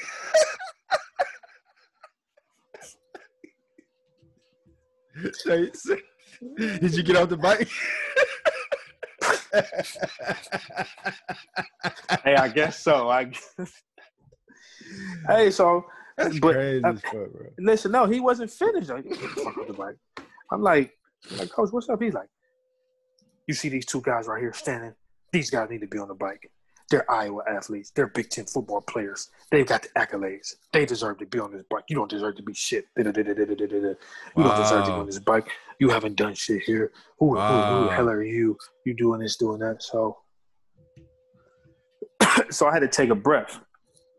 You know how my head goes sometimes. Right. You can feel yourself. You about to go crazy.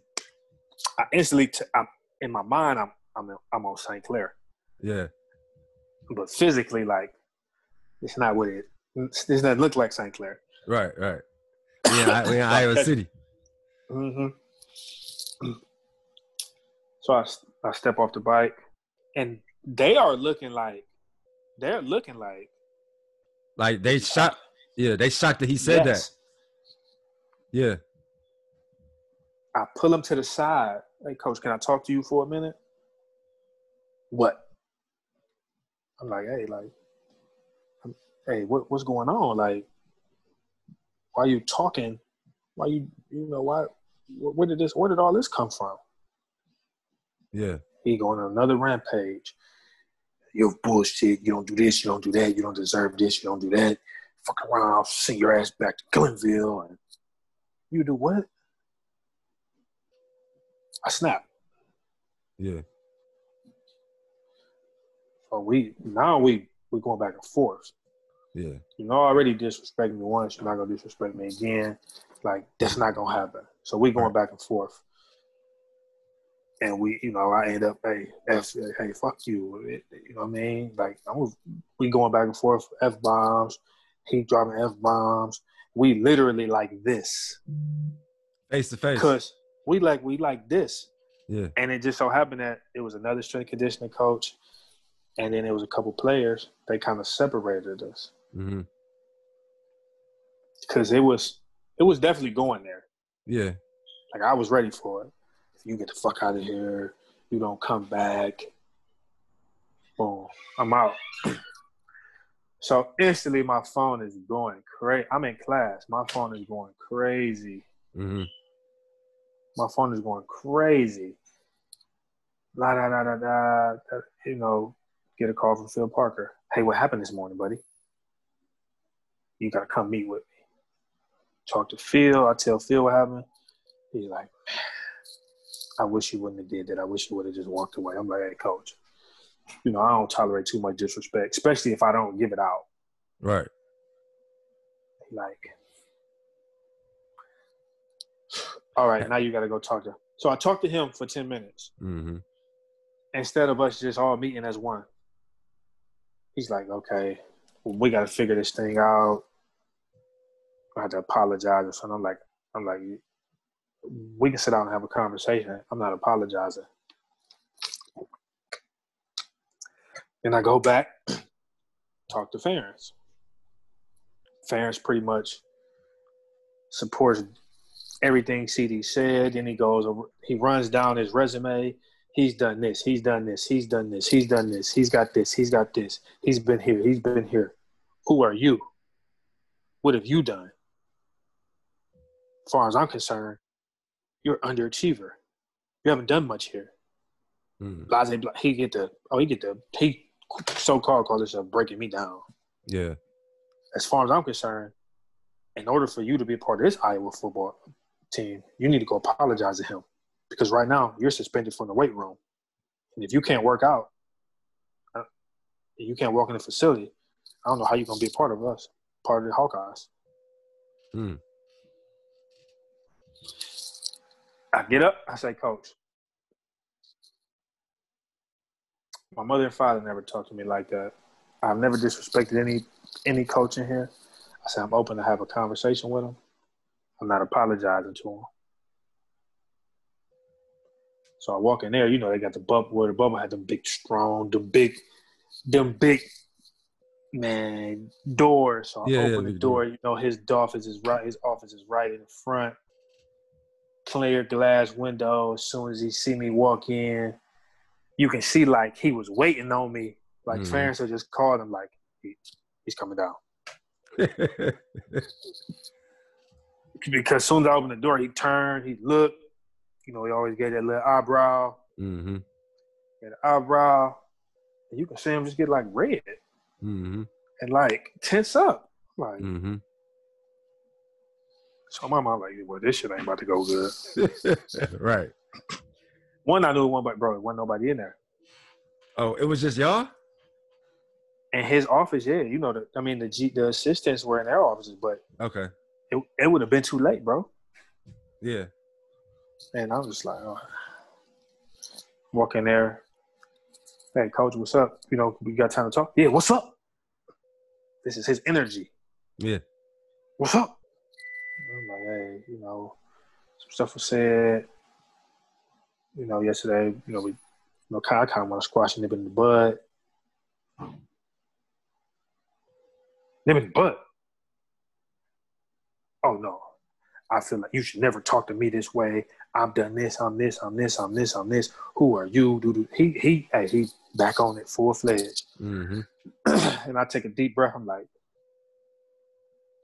in my mind, I'm just like, yeah, not too much of this gonna go on. Yeah. So I stood up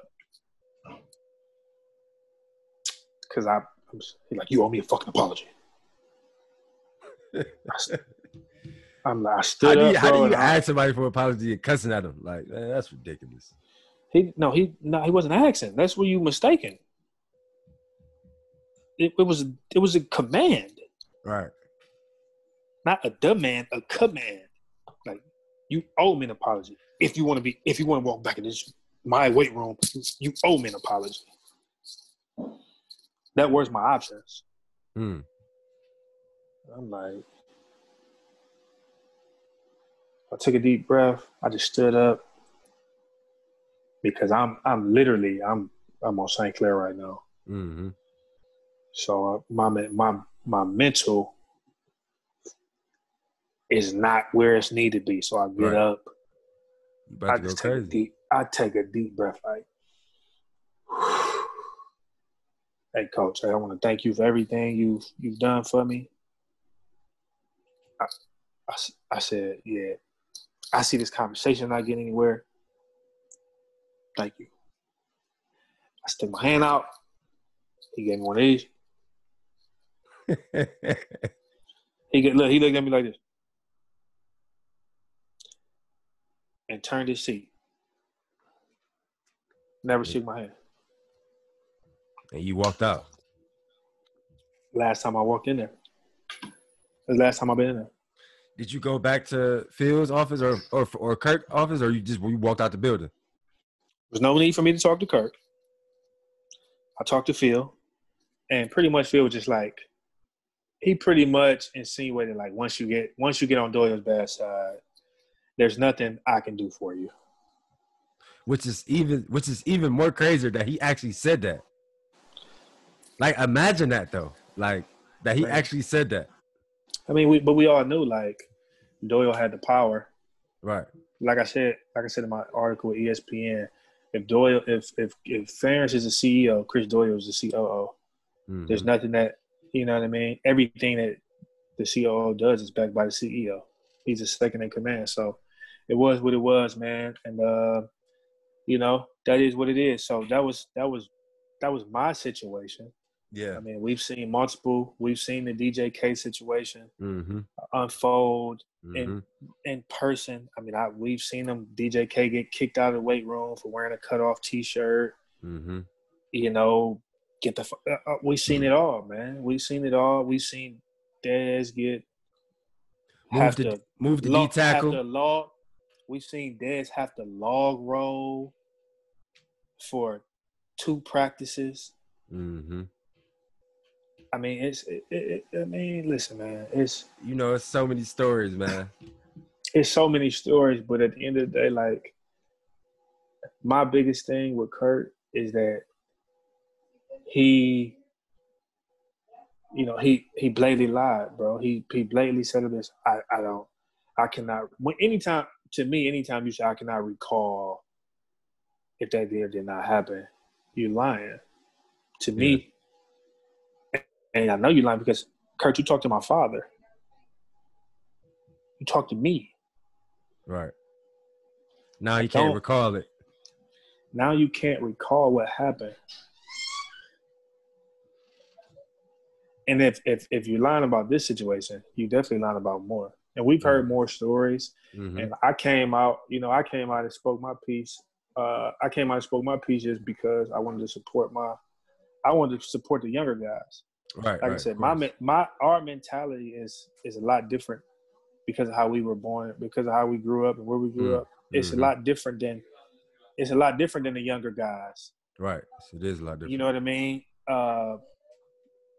It's a lot different. But I've received nothing but praise about me speaking up and speaking out. I've spoken to former and current players on the Iowa football team, talk to their parents. Me too. About speaking to their sons, about, situations that have been going on. Mm-hmm. You know what I mean? So, that's what I'm more proud about that than actually just speaking out. Like I want to make sure that the young guys are good, because I know that everybody doesn't have the mindset I have of just like I'm going to make you hate me, but hate me for a reason. You know what I mean? Mm-hmm. That's always been my mindset. So if you tell me I can't do something, I'm going to, in the right way, in the correct manner, like show you like, right, you were wrong. Right. But Crazy, that's yeah, man. And so you end up transferring to Toledo. Yep. So how was that experience being there for? Because you sat out 1 year, then you played 2 years, right? Mm-hmm. Started for 2 years. How was Toledo in comparison? Like, what were some moments that stand out to you in Toledo? You just got to be yourself, man. I didn't have to take my hat off before I walked in the building. I didn't have to take my earrings out before I stepped foot on the University of Toledo welcome mat. Like, it was just like, hey, man, you could be yourself. Yeah. And that was all I needed, was to be myself. You know what I'm saying? Yeah. So I got to be myself, and it was smooth sailing. Yeah. That's all I needed. All I needed was an opportunity, and for me to be myself. And I became a leader, secondary leader, defensive leader, a team leader. You know what I mean? I end up, I made such an impression that I end up getting an opportunity to coach at Davidson. Because one of my position coach became the head coach. You know what I mean? And me and him had built a great relationship, and he always was fond of my football knowledge and me being a leader in the film room and all that stuff. So, you know what I mean? It was just different, man. It wasn't they were, but like I said, they were more open to us. And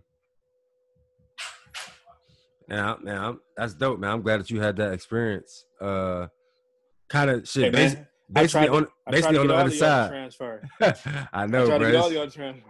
I know, man. It's crazy. Like, cause my dad used to tell me all the time, man, transfer, brother, dude, they don't fuck with you. Transfer, transfer. And you know me, just That was our mindset. stubborn. I'm just like, man, I'm a prove to them that I'm good enough. And so now it's funny. I be talking to Mike Daniels. And we just always go back to those years, 2008, 2009. 2009, we ended up having a good season, but we was like ranked the best defensive line in the country. But like, obviously, I was behind AC, and AC was a hell of a player. AC was a hell of a player. Everybody know that. He's still in the league now. But the fact that we were the only school in like the country that didn't rotate defensive linemen, like, like it was some games where me and Mike didn't get no snaps, but we knew that we would be a starter at any other university. Like, you know what I'm saying? I probably should have transferred. I think I was just stubborn and just wanted to prove them wrong, bro. It wasn't that we were stubborn, bro. It was that that's how competitive we were. Right. It had nothing to do with like an ego or being stubborn. It was, we were so competitive because, and this was all our mindsets. We were so competitive and confident in our ability that we knew that we were that good. Right. If you put us on the field, we'll show you why. We would show you and the fans why we should be playing. But we didn't understand that as long as they didn't put us on the field, the fans didn't have anything to request. Right. That's fact. You know what I mean? Yeah. So to where we might have been killing at practice, they'd be like, hey, good, do your thing at practice. Because you'll never see game day. Right. And that was the killer. But we had work. We literally, and at that time, to really get to where you wanted to be, we pretty much gave up our childhood. There weren't many family field trips, vacations. Man, I used to miss all the family vacations. Family reunions. I used to miss all those. It was all work, no play. Football. Yeah, man. It was all work, no play. So yeah, man, it was crazy. But you know what I mean? I've gained multiple brothers. Oh, you know that. From this relationships. game, this simple game we call football, man. I've built so many relationships and became close with so many great people, man. Man, you know it.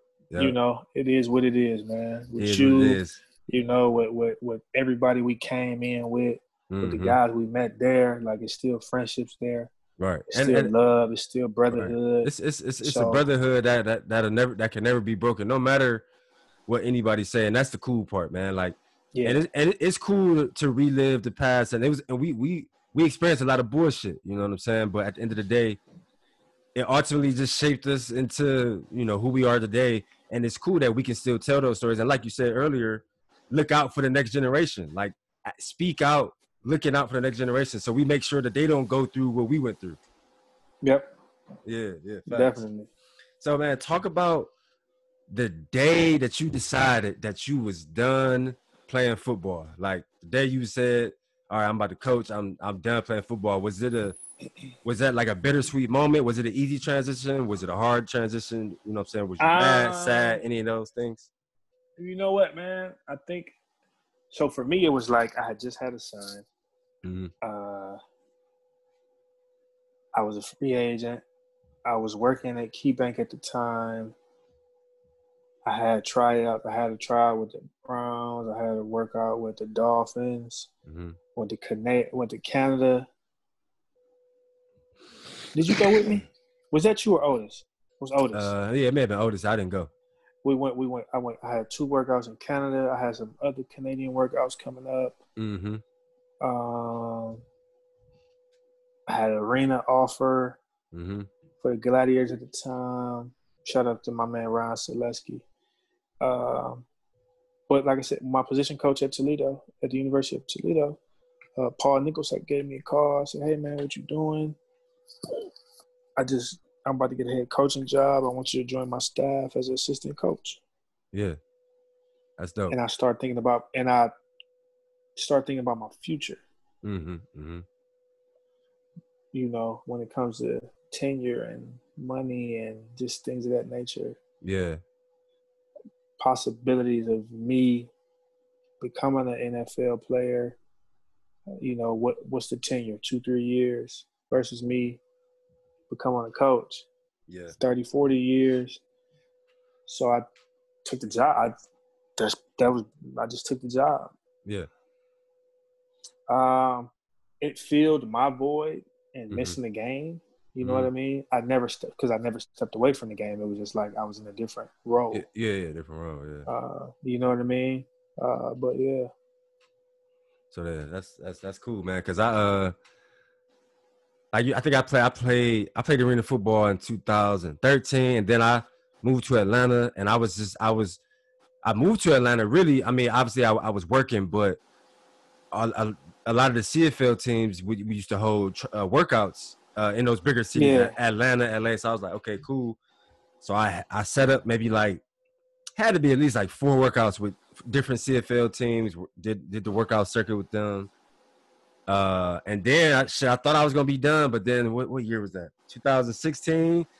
We was like 27, bro, and like I still had the itch. I'm like, man, I could still play, like, you know what I'm saying. And so I played again for the Barnstormers. Went back to Iowa, and then that football season, I actually reached out to Kirksey. I reached out to Kirksey and told him to what did I do, man? I told him to send me the Cleveland Browns linebackers email so I could send them my film. I mean, I was thirsty. I was like, man, if I'm gonna go out, I'm gonna go out use every little avenue I can use. Yeah. So he actually got me the email. The linebacker coach actually emailed me like, hey, Kirksey said you a hell of a player. Like, send me your film. So I sent him my film. He said he liked what he saw. Like, I would be on their injury list. If anybody got hurt, they would bring me in for a workout or maybe a camp spot. So I'm like, shit. And then that whole football season went by, 2016, and then that's when I was finally like, man, all right, like I'm done with this shit. But it's crazy that you went right into coaching so quick, and it took me years to finally say, all right, I'm done, because I just love the game of football. Like, and I could even at 27, I still wanted to play. I definitely let it game. Yeah, I played today. I got a good 3 series in me. Right, good 2. I got to get 2 series. No, I got 3 series in me, bro. You know I'm a safety, man. I'm a deep third. I'm gonna just play the third, make sure it just stays deep as the deep. No, man. Like I said, it was just I just thought about it, man. And like I said, that was the St. Ed's, piece of me just understanding life. Yeah. And I always told myself, like, hey, man, I don't want to be one of those guys that's trying to make it to the league at 30 years old. Even though I was still young. But it was just like, free agents don't make money, man. I had to make sure I could provide for my family. So yeah, that's facts. And like you said, you had, and like you said, you just had a son, so you had to kind of make a grown up decision. Yeah. I understand. And so, coaching in itself is a different ball game. So, especially when it comes to minority coaches, that's a whew. But yeah, man, it was just crazy. So that was that. Yeah. So you a coach. So now you're a coach and a business owner, man. Talk about how you balance both. How you balance, obviously being a coach and a mentor and helping young lives, but then also being a business owner. How do you balance both nowadays? Man, my motto is train like an athlete. Yeah. So even if I'm not playing, that's just what's instilled in me. So I train. I go hard, man. I go hard for my business because it's the way the Morrow Group and Company, insurance brokerage. I'm licensed in multiple states to write auto, home, business insurance. I write life insurance as well. It's doing great. So that's my bread and butter. That's what I focus on. That's what I go hard with. And then I have a passion. I have a passion for our youth. So me being a coach, It's just me being able to share my experiences, Mm-hmm. uh, both good and bad, Mm-hmm. with the gentlemen on my team, Mm-hmm. the student athletes I have on my team, and just to make sure that they have some type of guidance. Like I said, I think it's very important that the coaches, and this is my opinion, that it's important and it's more beneficial when when a coach who has been through it Exactly. can talk about it. So Exactly. I'm one of those guys. I know what it takes to be a Division I athlete Mm-hmm. twice. Let me say that I know what it takes to, you know what I mean. I know what it is to work hard to be a Division I athlete. I know it. I know what the coaches are looking for when it comes to recruiting a Division I athlete. So Mm-hmm. Mm-hmm. from that standpoint, and then I try to instill, just help these young men. Not all need guidance, but it's always great to have, more than one mentor or somebody that you can call on Mm-hmm. in a time of need. Mm-hmm. So I just want to be. I take pride in being that guy for Yeah. my student athletes. Yeah. Yeah, man. That's A1 right there. That's super dope, man. I feel like I get approached to coach in some way, in some form or aspect every year, for like Mm-hmm. the last 5 to 8 years, to be honest. So it's definitely something that I'm pondering about. I mean, of course, just getting older, and like you say, we got so many like crazy experiences. I mean, good and bad experiences. At this point, all you want to do is share those experiences and share how to make sure certain things, whatever we went through or saw, how to make sure that doesn't happen to the next generation, or how to move. Yeah. To give you an example, for me, it's like I can, or I'm sure you can do the same. You can literally break down to a guy nowadays what questions to ask a coach when they recruiting. Uh-huh. Yeah. But we, because I know when I was being recruited, I didn't really know what questions to Right. ask. You know what I'm saying? Mm-hmm. When I signed my letter of intent, it was a black defensive line coach at Iowa, Ron Aiken. Yep. That's why I wanted to go there, because I'm like, he told me that they didn't have any tweeners, that I could play Leo and defensive end, because I could do both. I was a tweener. I was a tweener guy. He literally told me that I could. He broke the defense down to me. Said sometimes I could play with my hand down. Sometimes I was playing Leo, cover the tight end, drop whatever. I'm like, that's perfect. That's what I do. Mm-hmm. To only get there, and he ended up leaving, getting a job with the Arizona Cardinals, defensive Mm-hmm. line coach with the Cardinals. But then I got to get coached by Rick Kaczynski, who never played defensive line and was an asshole of a coach. You know what I'm saying? Yeah. And Yeah, man. Me and him had a couple encounters. yeah, so now I can tell these younger guys, like, hey, when you being recruited, ask them coaches, do they plan on staying there while you there? Because a lot of times Well, I mean, they'll leave. most of them don't know. But my opinion, you know how I feel about the NCAA. But that's why it should be. If the coach that recruits you leaves, you should be able to leave. Yeah. I agree with that. You know what I mean? But the It should NCAA is a that's problem in it should itself. be that way for sure. Yeah, me and Coach K had a couple words. Our Yeah, last I don't. conversation, Yeah, our I last don't. con- our last conversation ended in me telling him to watch his fucking mouth. But yeah, Yeah. I don't rock with him at all. like, I hey don't man, rock you with ain't him at my all. coach. Watch your fucking mouth. To this day, I don't rock with him at all. I remember I seen him a couple years ago. He came to Mike Daniels, one of Mike Daniels' camp. He was out of New Jersey. I went out there to help him coach, Yeah. and he tried to like come up to me like with like some good energy, like I fucked with him, like trying to dap me up. And I was looking at him like, man, the deadest look, like, bro, I'm not like, what, we ain't cool, bro. Like, I'm Yeah. not dapping you up. You didn't even build that rapport. You just Exactly. went Like, on your get on. yeah, exactly. And I was telling Mike, like, he lucky, man. Like, cause I had some malice. I still got some malice. Like, you know what I'm saying? I really wanted to take it there for real, because I feel like he ruined my life, to be honest. Well, he didn't ruin my life, but he ruined my football dream. Like, you know what I'm saying? So Yeah, man. I have no malice towards anybody, man. It's just right is right and wrong is wrong. You know what I exactly. mean? Exactly. You know that. So Yeah. last question, man. Like I said, I call this podcast the After Effect Podcast. Uh huh. Um, and we've experienced wins, losses, pain, rage, sorrow, injuries all Yeah, through our life. We've been athletes for 20 plus years. What would you yeah. say is your after effect of your entire athletic career? What is Diauntae Morrow's after effect? What lessons have you learned that you would take with you, that you would instill in your players, that you would instill in your children? Kind of list those out for me.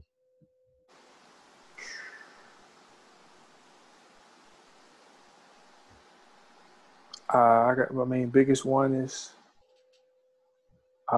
understand that you are always in control of you are Mm-hmm. always in control of your destiny. Mm-hmm. You know what I Mm-hmm. mean? Right. Uh, and this is never leave it up to somebody else to make a decision for you. Right. Always do your research. Mm-hmm. Always be respectful, be responsible, but always, you can control what you can control, Mm-hmm. and you can all 90% of the time you can always control, you know, the way you react. Right. Right. You know what I mean? Mm-hmm. And that even goes for me, even with the Doyle situation. Mm-hmm. Could I have reacted differently? For sure, I could have. Mm-hmm. If I go back, would I have reacted differently? Hell no. Right. Right. You know what I mean? That So shit. That shit uh, was warranted. That shit was warranted, man. He can't. You can't it talk ain't. to you It's can't talk to people like that. Like period. yeah. Yeah. I mean, it wasn't even about whether it was warranted or not. It was just like it's certain morals and values that I stand on. Respect is one of them. Mm-hmm. I give it. I expect it in return. Once it's once you give off a different energy, believe I'm about all of that. It's just Mm-hmm. it's not necessary. You know what I mean? Right. But always do your research, man. Always you can always control your reaction. Mm-hmm. You will at some point in time you will get knocked down. It's not about you being knocked down. It's how you react when you get up. Yeah. You When can't I stay left, down. my Iowa situation was a knockdown, Mm-hmm. and my Toledo situation was how I responded. Mm-hmm. And Mm-hmm. up until now is how I responded. You know what I mean? I'm Mm-hmm. always, even when I was coaching, I was the young black coach, the Yeah. young minority coach. I wasn't just the coach. Yeah. You know what I mean? And always do research, understand your peers, understand the people you're around, always be observant. Mm-hmm. Uh, Always but observant. but always, but understand that you are always in control of your reactions, Mm-hmm. Facts. and that doesn't always mean physical reactions, Yeah. mentally as well. Yeah. So yeah. Yeah, that's a great after effect, bro. Always being in control, because especially as a black man, like, we always looked at under the microscope anyway. So we definitely got to control all our actions, but still unapologetically be us, like. Oh, I'm never gonna apologize for being me, man. That's always, Yeah. it's all love, because my intent is not there's no malice behind my intent. It's all love. You know what I Mm-hmm, mean? mm-hmm. I let it have fun. It's all love and laughter for me, man. So Right. you You know know, that. and yeah, understand that it's okay to be you. Right. Always. There's nothing wrong with evolving, Right. but it's okay to be you. Right. Word of evolution, man. Well, yeah, I appreciate you joining, man. This was a great talk, man. And I've been trying to pride myself. Just 2020 has been a weird year, bro. Just in general, Yep. so many people passed and stuff like that. So I've been trying to pride myself on making sure I give flowers, while we still here. And like we've been talking about our whole conversation, we've been competing since we was real young, man. But I just want to tell you, face up, that I always respected your game. I always respected how you move, the integrity you move with. All the accolades, everything you accomplished, bro. Like I'm proud of you. Like, we both Cleveland guys. So I just want to give you that love, you know what I'm saying, face to face, man. And now we gotta get Bruce on the show, man. He don't do technology, man. I got Oh yeah, we got to get him on the show, man. And hey, man, likewise. I'm gonna put this out there that I can dance better than you. Hey, if you can dance better than me, you gotta show me. You got. Don't be shy. You gotta show me. Hey, man.